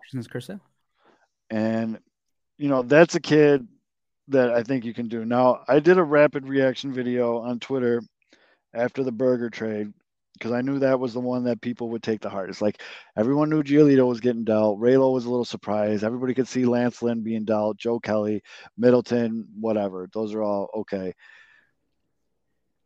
Berger was, like I've mentioned on this show a bunch of times. It's a Disney movie. You know, Mhm. getting drafted, blowing out one wheel, and then blowing out the other wheel while he's trying to heal from the first one. Playing in independent leagues just so he can keep playing during COVID and shit, Mhm. to making his way up into be what was he, second in AL in home runs when they traded him? Yeah. I Behind mean, the best player in the world yeah, ever. best player in the history of baseball. But great guy, very humble. His wife, sisters, they were all very active on Twitter, interacting with fans. I've heard nothing but great things about all of them. Like super nice, and the great story about, Berger's newborn being in the crowd every time he hits the home run, and she tweets out like she got to see daddy's homer and everything. You felt for the guy. You rooted for the guy. Such an easy guy to root for. And I'm encouraging everyone that's listening to this, keep rooting for him in Yeah. Miami. Like, you don't have to stop just because the uniforms change. But from a business standpoint, I get this move. I get this move 100%. A couple reasons. One, Jake never really had a position. He never really had a set position. The White Sox have too many DHs on the team as it stands right now. And I know some people are like, we'll play him at third over Moncada. No one is taking Moncada's money, and they're not going to eat that salary. Moncada, whether he likes it or not, is playing for the White Sox until that contract's out. Uh, he was a man without a country on that field, and the best thing you can do with a lot of things in life is you sell high and you buy low. Yeah. They sold high on Jake Berger because, again, he had two blown tires. Uh, he reminded me a lot of another beloved slugger from the White Sox who was kind of a flash in the pan, in David Polka. You know what I mean? Like, I think Berger's better than him. Don't get me wrong. Don't, get that twisted. But uh, yeah, I mean, he's a definite candidate for regression. And The so I understand them selling high. That's the way I want to say that. I know there's arguments both ways on Berger. It's like, well, Mhm. because of the injuries, he hasn't spent a lot of time. He lost a lot of years development wise. He Yep. hasn't played that much in the majors. So hey, maybe he can get better. But like right now where the Sox are at, I do agree where you do sell high because again, Yep. it goes back to the Had bullshit to. of Had to. it's the bullshit that's annoying. It's like, well, maybe we can compete in 2024. The Sox are gonna be bad. Yes. The Because Sox will be very because bad. why? The main reason again, you're not going to spend in free agency until the Sox do, until they prove to their fans that they do. I'm not going to believe your bull crap. Like Plot twist: they sign Otani, but if we get the dude, so imagine they host him and we get like the leaks of the photos. like a Bryce Harper, like it says in the ticker, they hire Otani's translator and like all Right? this shit to the Yes. team. They get We his need to best we need to friend. figure out if he has any best friends, and then they signed Yeah, him. sign his best friend from the Japanese league over here, get Yes, him yeah, over here, just all that stuff. Uh, but but yeah, I understand, you and you take could advantage, even, and people were like, "Hey, you're rebuilding, but you trade the one guy who's under team control until 2028." yep, But like, he's a very flawed player, and yes, maybe he does get better, but there were signs in July that he was taking a little more walks. But we're talking about a guy who's just swinging for the fences, and God bless him, he has elite power. And he you does. mentioned Daniel Polka. It reminds me of Patrick Wisdom. Yeah, I mean that's Where like more yeah current the comparison. he's going to hit home runs, but man, he's going to hit like 190, maybe 210.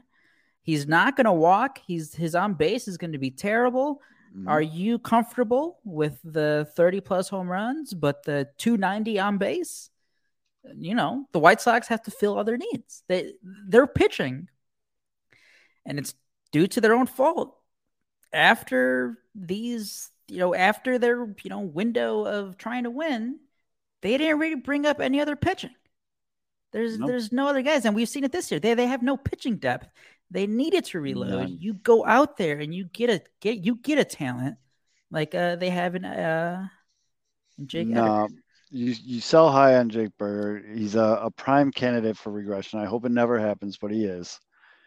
And he goes to a Miami team that just traded their third baseman for the last 6 years, and Cooper. They traded him to the Padres, so Jake's got the starting gig now. Good for him. And his fucking debut in Miami was today. What does the Marlins do? $5 burgers for Jake Berger. Oh, nice.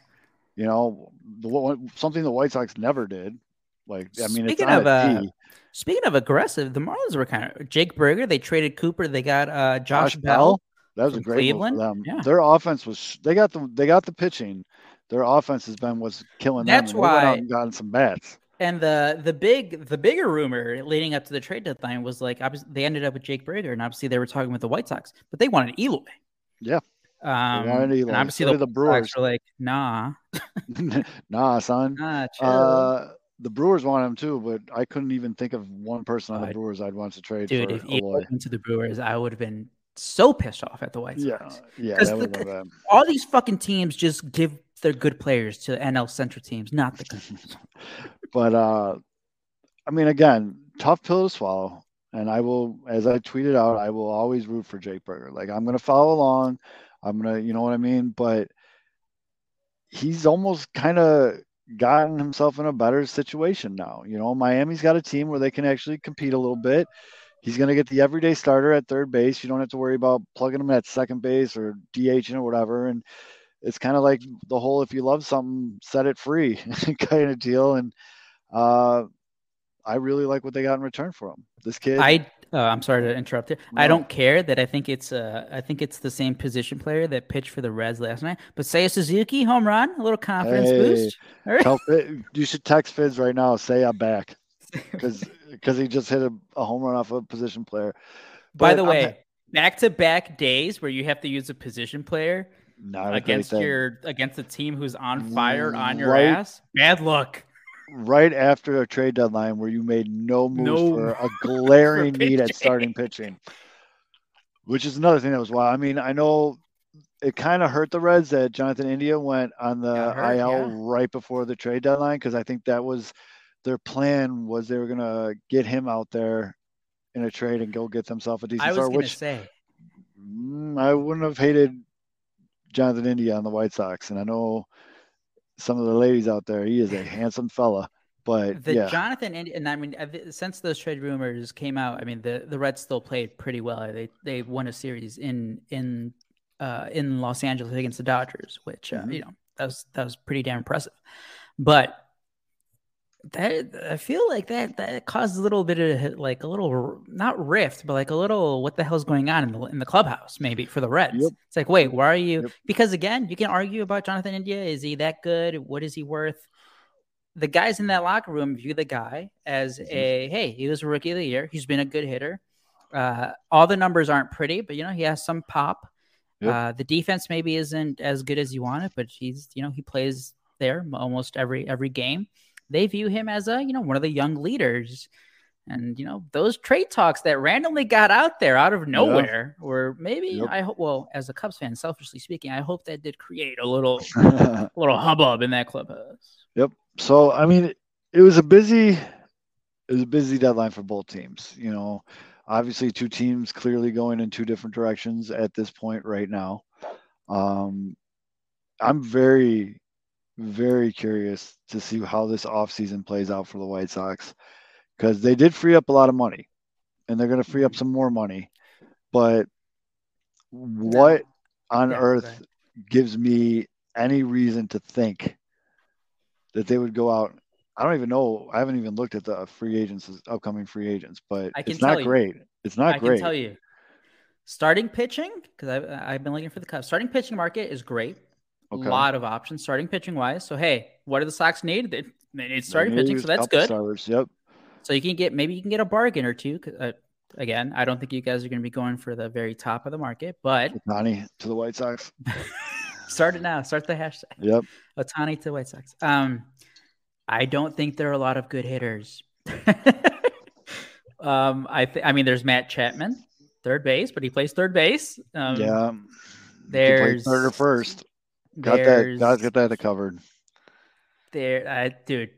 That's why when Ian Happ signed his contract, I was a little surprised because if he would have had a good season, he would have been like a top 5 hitter in free agency. Well, I'm glad you brought that up because that's another thing. A lot of people were bitching that they didn't trade Tim Anderson. Now, I've been saying on this show for probably 2 months now that they weren't going to do it for a couple reasons. One, that'd be the opposite of trading Berger because you'd be selling low. And two, he has a $14 million team option, not a player option, a team option next year. So that's a cheap shortstop. Now, the second half of his season right now, you're starting to see flashes of the Tim we all know and love. You know, he finally hit that home run, so he got that monkey off his back. But even when he is getting out, he's hitting the ball hard. You know, fielding's going to be whatever with TA, but by not trading him now, you can have yourself a little Craig Kimbrell situation where you pick up that team option. He's under control for 14 mil, and he's hands down one of the top non-pitching targets this offseason. I looked up the free agents for next year. What position do you want to go to for second base or right field? Because I know those are obviously the 2 spots. Second base. Okay. And give me guys that could possibly play second. Throw them in there as well. Okay, so I'll do second and short. I'll do the infield. Yeah. This just goes to show you how weak. This is going to be very bad. How weak, because the first name that pops up, this is on the first 2 names on MLB Trade Rumors. They plan ahead. Very, very well done. They have the list of all the free agents for the upcoming offseason. Second baseman, the first. Actually, you know what? To be fair, this goes in alphabetical order, so it's not. Okay. This isn't war based. Right. Okay. Hanser Alberto. Bring him back. Number 2, Elvis Andrews. Jesus Christ. Okay, here we go. Your guy. You can finally get him. So get that veteran hitter at second, Adam Frazier. No, I don't think Baltimore's letting him leave. He's having a pretty good year for Baltimore. And I've also was reading a bunch of stuff about how he's a big time, leader in the clubhouse with all the young guys they got going on over there and blah, blah, blah, blah, blah. All right. So got him when they could have had a chance. Another veteran, another former White Sox, Josh Harrison. Come on. Next up, former Cubs legend. You know him because he kind of hits, not really. And with the Oakland A's, Tony Kemp. So next up, Cubs legend, World Series champion, Tommy La Stella. I didn't realize how slow he is. Tommy La Stella? Tommy La Stella's slow as shit. Think, to be fair, I think he broke a leg, maybe. Usually second baseman, you think the short, fast contact hitter, dude. I remember him. I mean, I think actually, this goes back to his Cubs days when he was playing third base. He was not that athletic. No, pipe down. Other guys, Whit Merrifield has a mutual option. They're not letting him leave. He's having he's an all-star. He's having an all-star season right now. It is a little pricey though, $18 million. That's another guy though that I was like, hey, the White Sox should take a run at Whit. Oh, he's old. He's washed. All-star. Jorge Polanco, he has a club option, $10.5 million. Jonathan Scoop. How old is he? I feel like he's been in the league. Yeah, he's been in the league forever. He's 32. He's a glitch on MLB The Show, just if anybody's wondering. Donovan Solano, Twins legend, and then I think Yumper mentioned him a little early on in the chat. Colton Wong, good defense. Colton Wong. I mean, it would be an upgrade. But shortstops, it does not get better, folks. No, that's why I'm glad they waited to trade Timmy, because if there's a team that needs a shortstop this offseason, that's a big trading chip. Let me list off the names here. Nick Ahmed, Tim Anderson, as you said, club option, $14 million. Elvis Andrews, Javier Baez, but he's not going to opt out. No, why would he ever? Brandon Crawford, veteran presence. He's 37. Zero chance he leaves San Francisco. Do you want Paul DeJong, Cardinals legend? Now with he the got Blue traded. Jays. Yeah, I was going to say. No. Isaiah Kiner Falefa, defense. Oh my God. I unfortunately have friends that are Yankees boy, fans. I know exactly who you guys are going to sign. Oh no. 28-year-old just got traded to the Dodgers. You know him from the Cleveland Guardians and New York Mets. Ahmed Ahmed Rosario. Rosario, come on down. You are a White Sox. Oh my God! And then You I'm know gonna it, have to. so he plays good. Well, he used to play good defense. I don't know what happened to him this year. Everybody that you mentioned is just cheeks. Third base. Eddie Adrianza.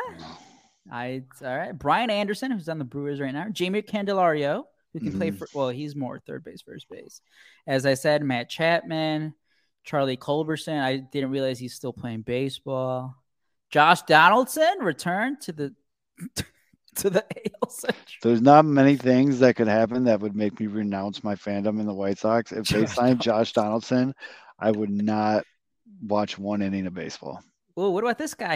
I think he also plays second base, or he used to play second base. Eduardo Escobar.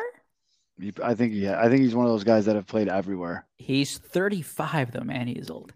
Again, these are third basemen only though. Evan Longoria, Mike Moustakas, Max Muncy, Justin Turner, Gio Urshela, Joey Wendell. Joey Wendell, another guy who plays second base, I think. Do you want to see right field? I mean, I'm banking on Colas being out there next year, but go ahead. Just give me the best outfielder available. Teoscar Hernandez. Okay, that I can mess with that. Let's see. I mean, you can try to revive Joey Gallo. Randall Grichuk is having a solid season with the Rockies. Just got traded to the Angels. What kind of year is Gallo having? I feel like I haven't heard his name a lot. I think he got hurt a bunch of times too. I think he's having the Joey Gallo season where he's not hitting for a high average, some home runs, strikeout machine. Yeah.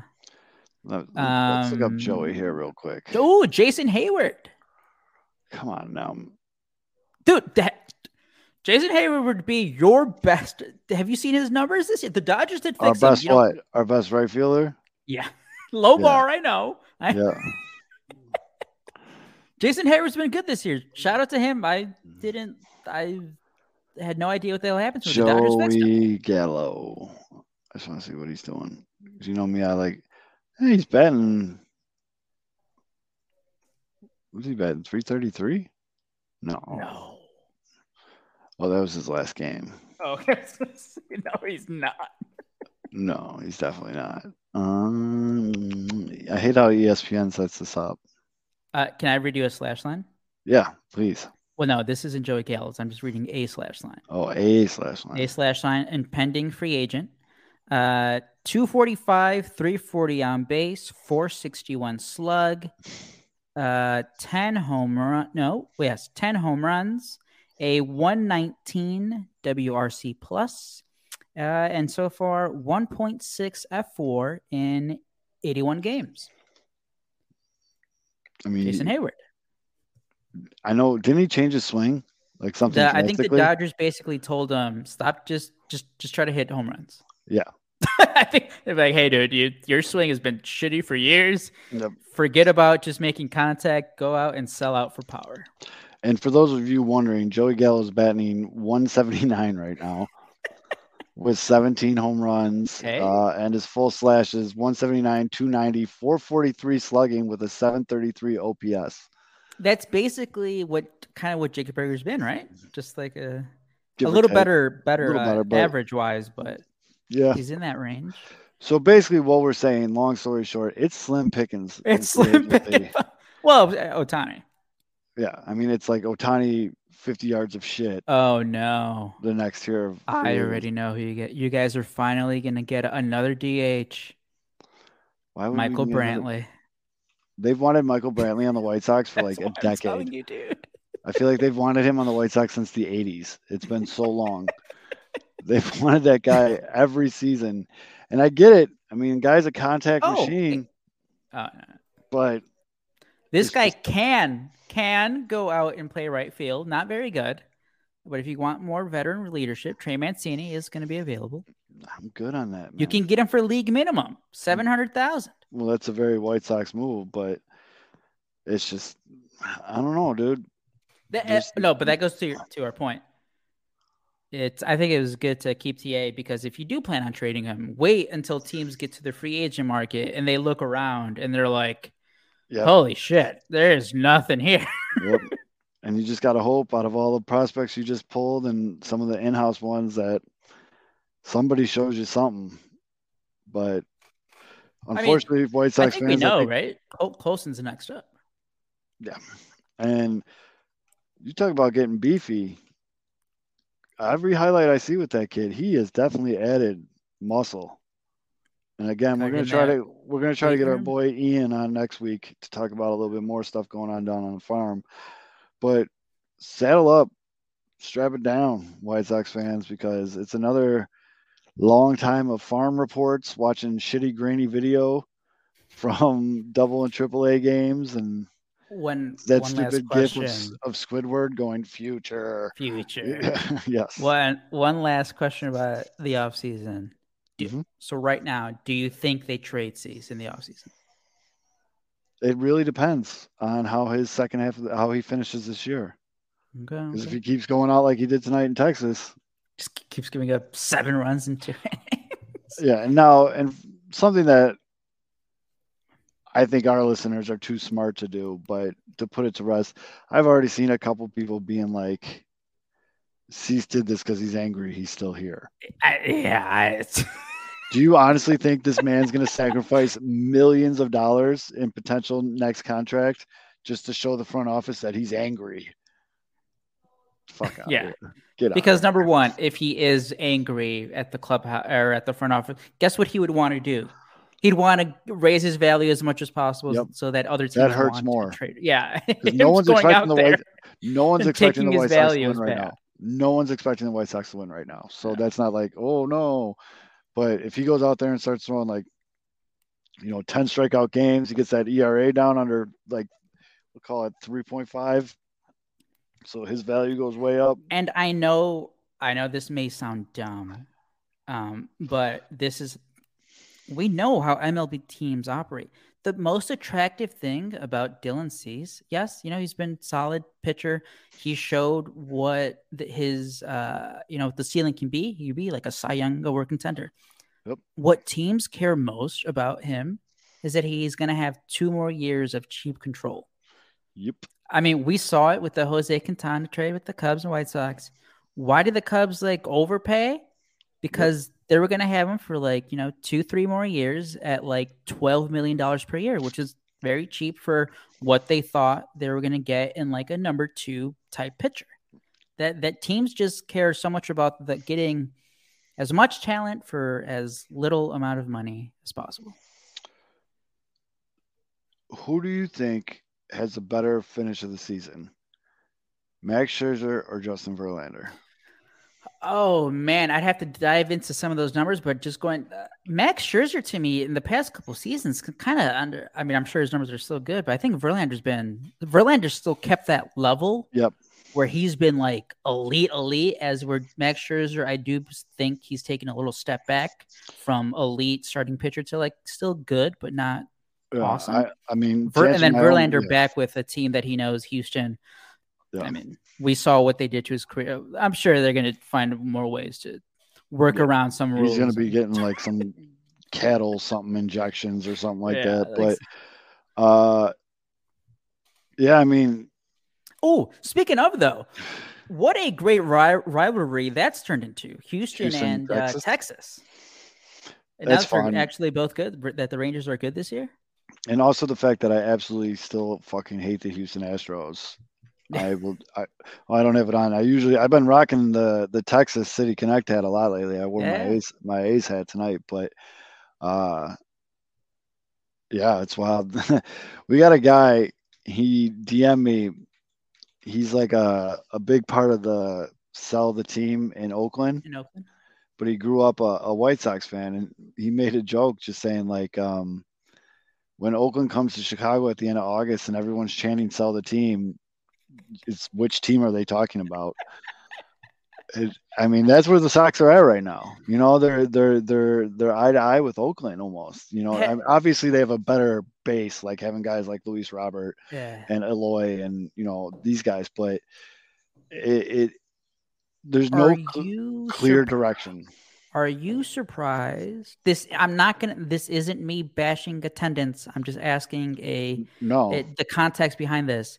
Last year, obviously, there was a few times that there was the fire Tony chants and the sell the team chants for the White Sox. Are you surprised that, after a second consecutive year of failing to put a winning club together, that there hasn't been more fire Han chants or something? Or is it just because less people are showing up? It's less people are That's why I showing up. bring up the attendance. Less people are showing up, and also just people are taking that more to social media. I mean, the fire Tony chants, he's there. He's in that dugout. So by saying that, he's hearing you. Yeah. Han, for all we know, doesn't even watch the games. You know what I mean? Like, yeah. I said this earlier. Well, Eastman, to a good friend of mine, a good friend of the show, everything. We were talking about this season, and I was thinking about it. This might be, no, I won't say might be. This is one of my top 3 most disappointing seasons as a White Sox fan. Yeah. Mainly just because the expectations were high, and I try, as someone that's been doing this for a long time, to temper those expectations. But out of the gate, the lineup was looking great. Obviously there was still some positions in need, but I thought Oscar Colas was going to come out of the gate hot. So right field would finally be taken care of. Elvis Andrews. Well, we said that on the show before the season even started. That was lightning in a bottle for the second half of last season. But I just thought it would be good. And I mean, again, I think this is the 4th time I've said it now. The show, all they had to be was 500. That's what I was going to bring up. So it's not that just like, obviously the expectations are you're in your winning window. You have your core here.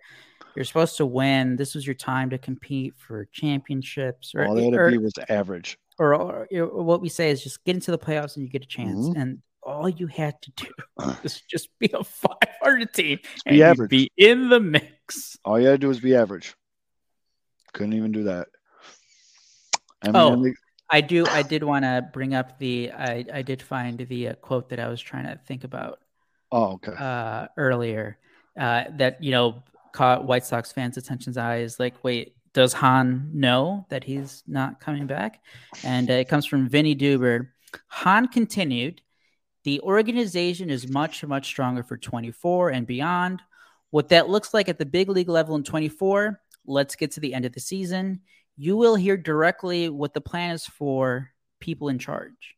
So, like, that was the part where you will hear directly what the plan is for the people in charge. Was that a typo, or why is he talking in third person about you're in charge? Like, right, you're one of those people in charge. You are in charge. I mean, I think he was talking like org wide, but I do think he slipped up, like you said, like that you're part of that group, dude. Yeah, like you are people in charge, Han.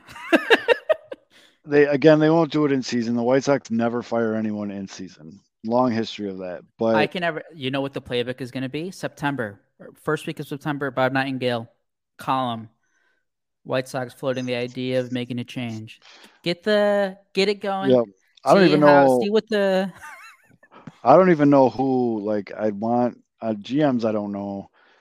Well, it's going to be. Isn't the name the farm director or Chris no? Getz? If they give it to Chris Getz, I'm just giving up White Sox baseball. I'm quitting this show. I'm doing everything. The perfect guy would have been Stearns, but apparently he's gonna get be the president for the Mets. And I mean, I've always said throw it big at Theo. What Theo is just.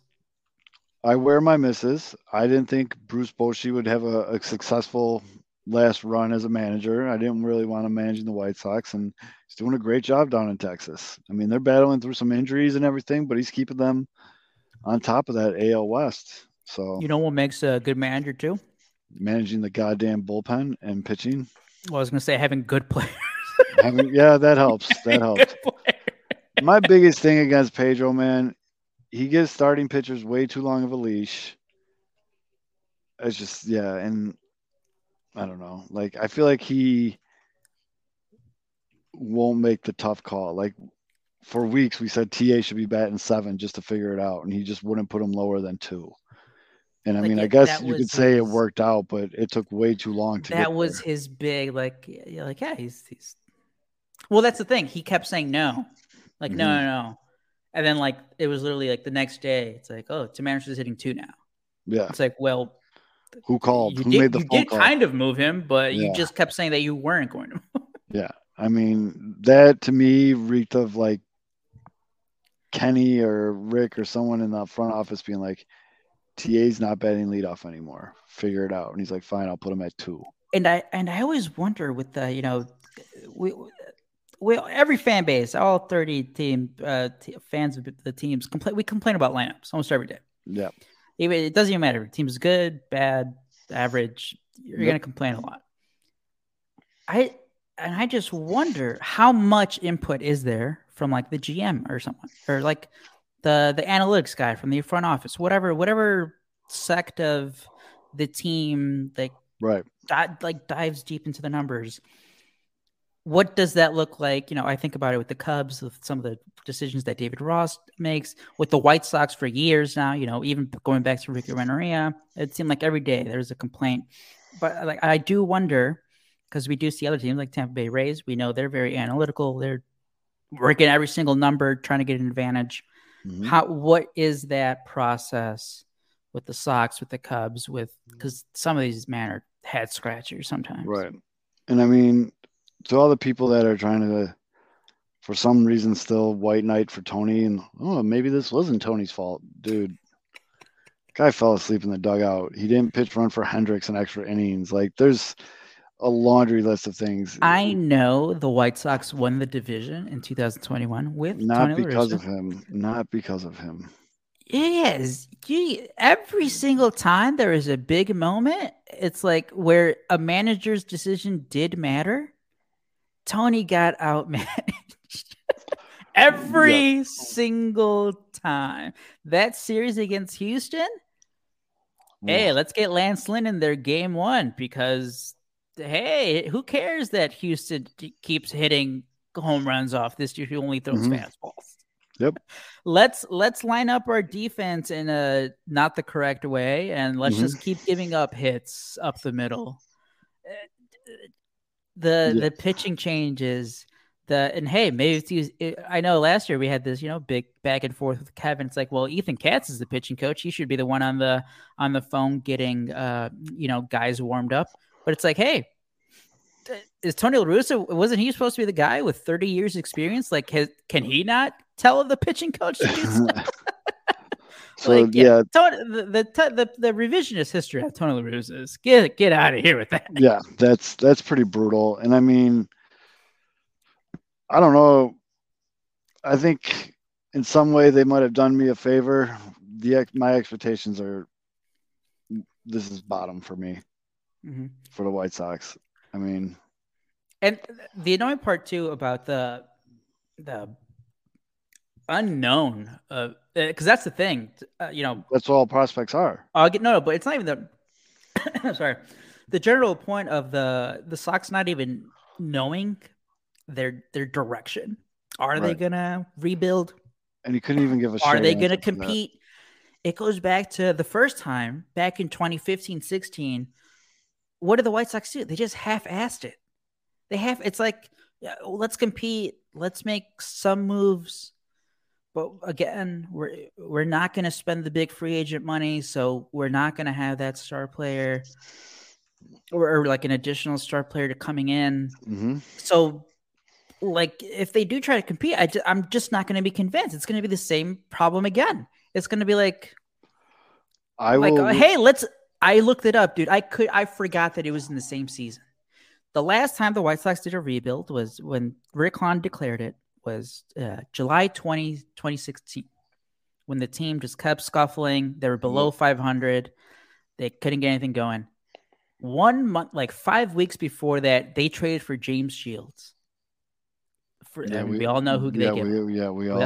But like, forget about that. They did a move because they thought they were going to compete. So they trade a young talent to get a veteran starting pitcher for the rotation, and then 5 weeks later, they're like, you know what, we're gonna do a rebuild. Like, what? And now it's like kind of like the same. It's like, okay, we got all this, all our expiring contracts out of here. We're clearing money. We're looking to compete, but wait, you know what? Like maybe we trade Cease. Maybe we trade everyone except for Luis Robert. That tweet was out there. Like, so wait, what are you doing? Are you trying to compete? Are you going to rebuild? What do you? They use the all-time terrible sports cliche of this isn't a rebuild, it's a retool. It's what Cousins have been pissed off about with Jed Hoyer, who never wanted to say rebuild, but we saw with the moves what they were doing. Yep. It's like that's the thing. We're gonna know by the actions. Like you don't have to say it, but the actions are gonna tell us what you're trying to do. Oh, I'm not expecting much. So I don't know. Aldo, do you got anything before we go? Just excited about the Cubs playing great. Hopefully they get this series win with another win on Thursday against the Reds. I think they're going to be like 2.5 back in the wild card race. Maybe 3 games back here, maybe 2 if they do win on Thursday against the Reds. 2 games back in the Central. Just great vibes for the Cubs. Finally, love. Again, thank you, White Sox, for those games last week. But sorry at the same time for. Can't wait to maybe feel something like that again in 4 years. But and we'd be remiss not to do this. Whoop. I started drinking at 6 a.m. and we're here now. I don't know what time it is, but I'm rolling deep, and those cars are going real fast and real left, son. They're going fast and left. Fuck yeah! That was NASCAR Minute. By the way, do go check out Mitch's 20-minute pod. It was fantastic. Yeah, no, he did a great job. It's very, very hard to do one of these solo. Mm-hmm. Just throwing that out there. And people say, oh, no, it is very hard to do something like this solo. So for Mitch, Fids, my guy Aldo, I'm Zoe. We'll see you guys next week. Hopefully we might have somebody on here to talk a little bit more in depth about the prospects. DMs are always open if there's something specific you want us to talk about. But other than that, we appreciate all the love and all the support. Hit the like and subscribe button, and then tell a couple friends to do it, and have them tell a couple friends to do it, and so on and so forth. Also, we wouldn't be objected to you putting on our playback that's on YouTube here, and then just leave it on in the background before you go to sleep at night. And then play it again the next day. And then play it when you wake up, or play it right before you go to work, or whatever. Or go to the Apple Store and put it on every computer in the Apple Store and hide the icon just so it just plays. Yeah. So YouTube changed some parameters. So if we can get a lot of watch time on our belt, we can move up and do some other things for you guys. So again, we really appreciate it. Usually we had the usual suspects in the chat today, and yeah. So that's all the I'm Zoe. We'll see you guys next week. This Padres pitch is shitting bricks right now. Why? Because Danny fucking Burgess is up and back. Guy just ordered Shake Shack straight to the dugout. Rebuild of the favorites. We here for the latest. South side or the north side. Not tuned to the greatest. Home team for the home teams. Both sides got our own rings. On the mound or the long ball. But we don't put the wrong strings. Yeah. It's that time of the year now. Wrigley or Gantes or the whole league that we hear now. New show with a new move. Discussions and interviews. Straight rumors that might be. This is Pinwheels and Knife. Yeah. This is what you waiting for, yeah. You can put it on the board, yeah. Every season it get all change. Take me out to the ball game. This is what you waiting for, yeah. You can put it on the board, yeah. Every season it get all change. Take me out to the ball game. This is what you waiting for, yeah. You can put it on the board, yeah. Every season it get all change. Take me out to the ball game.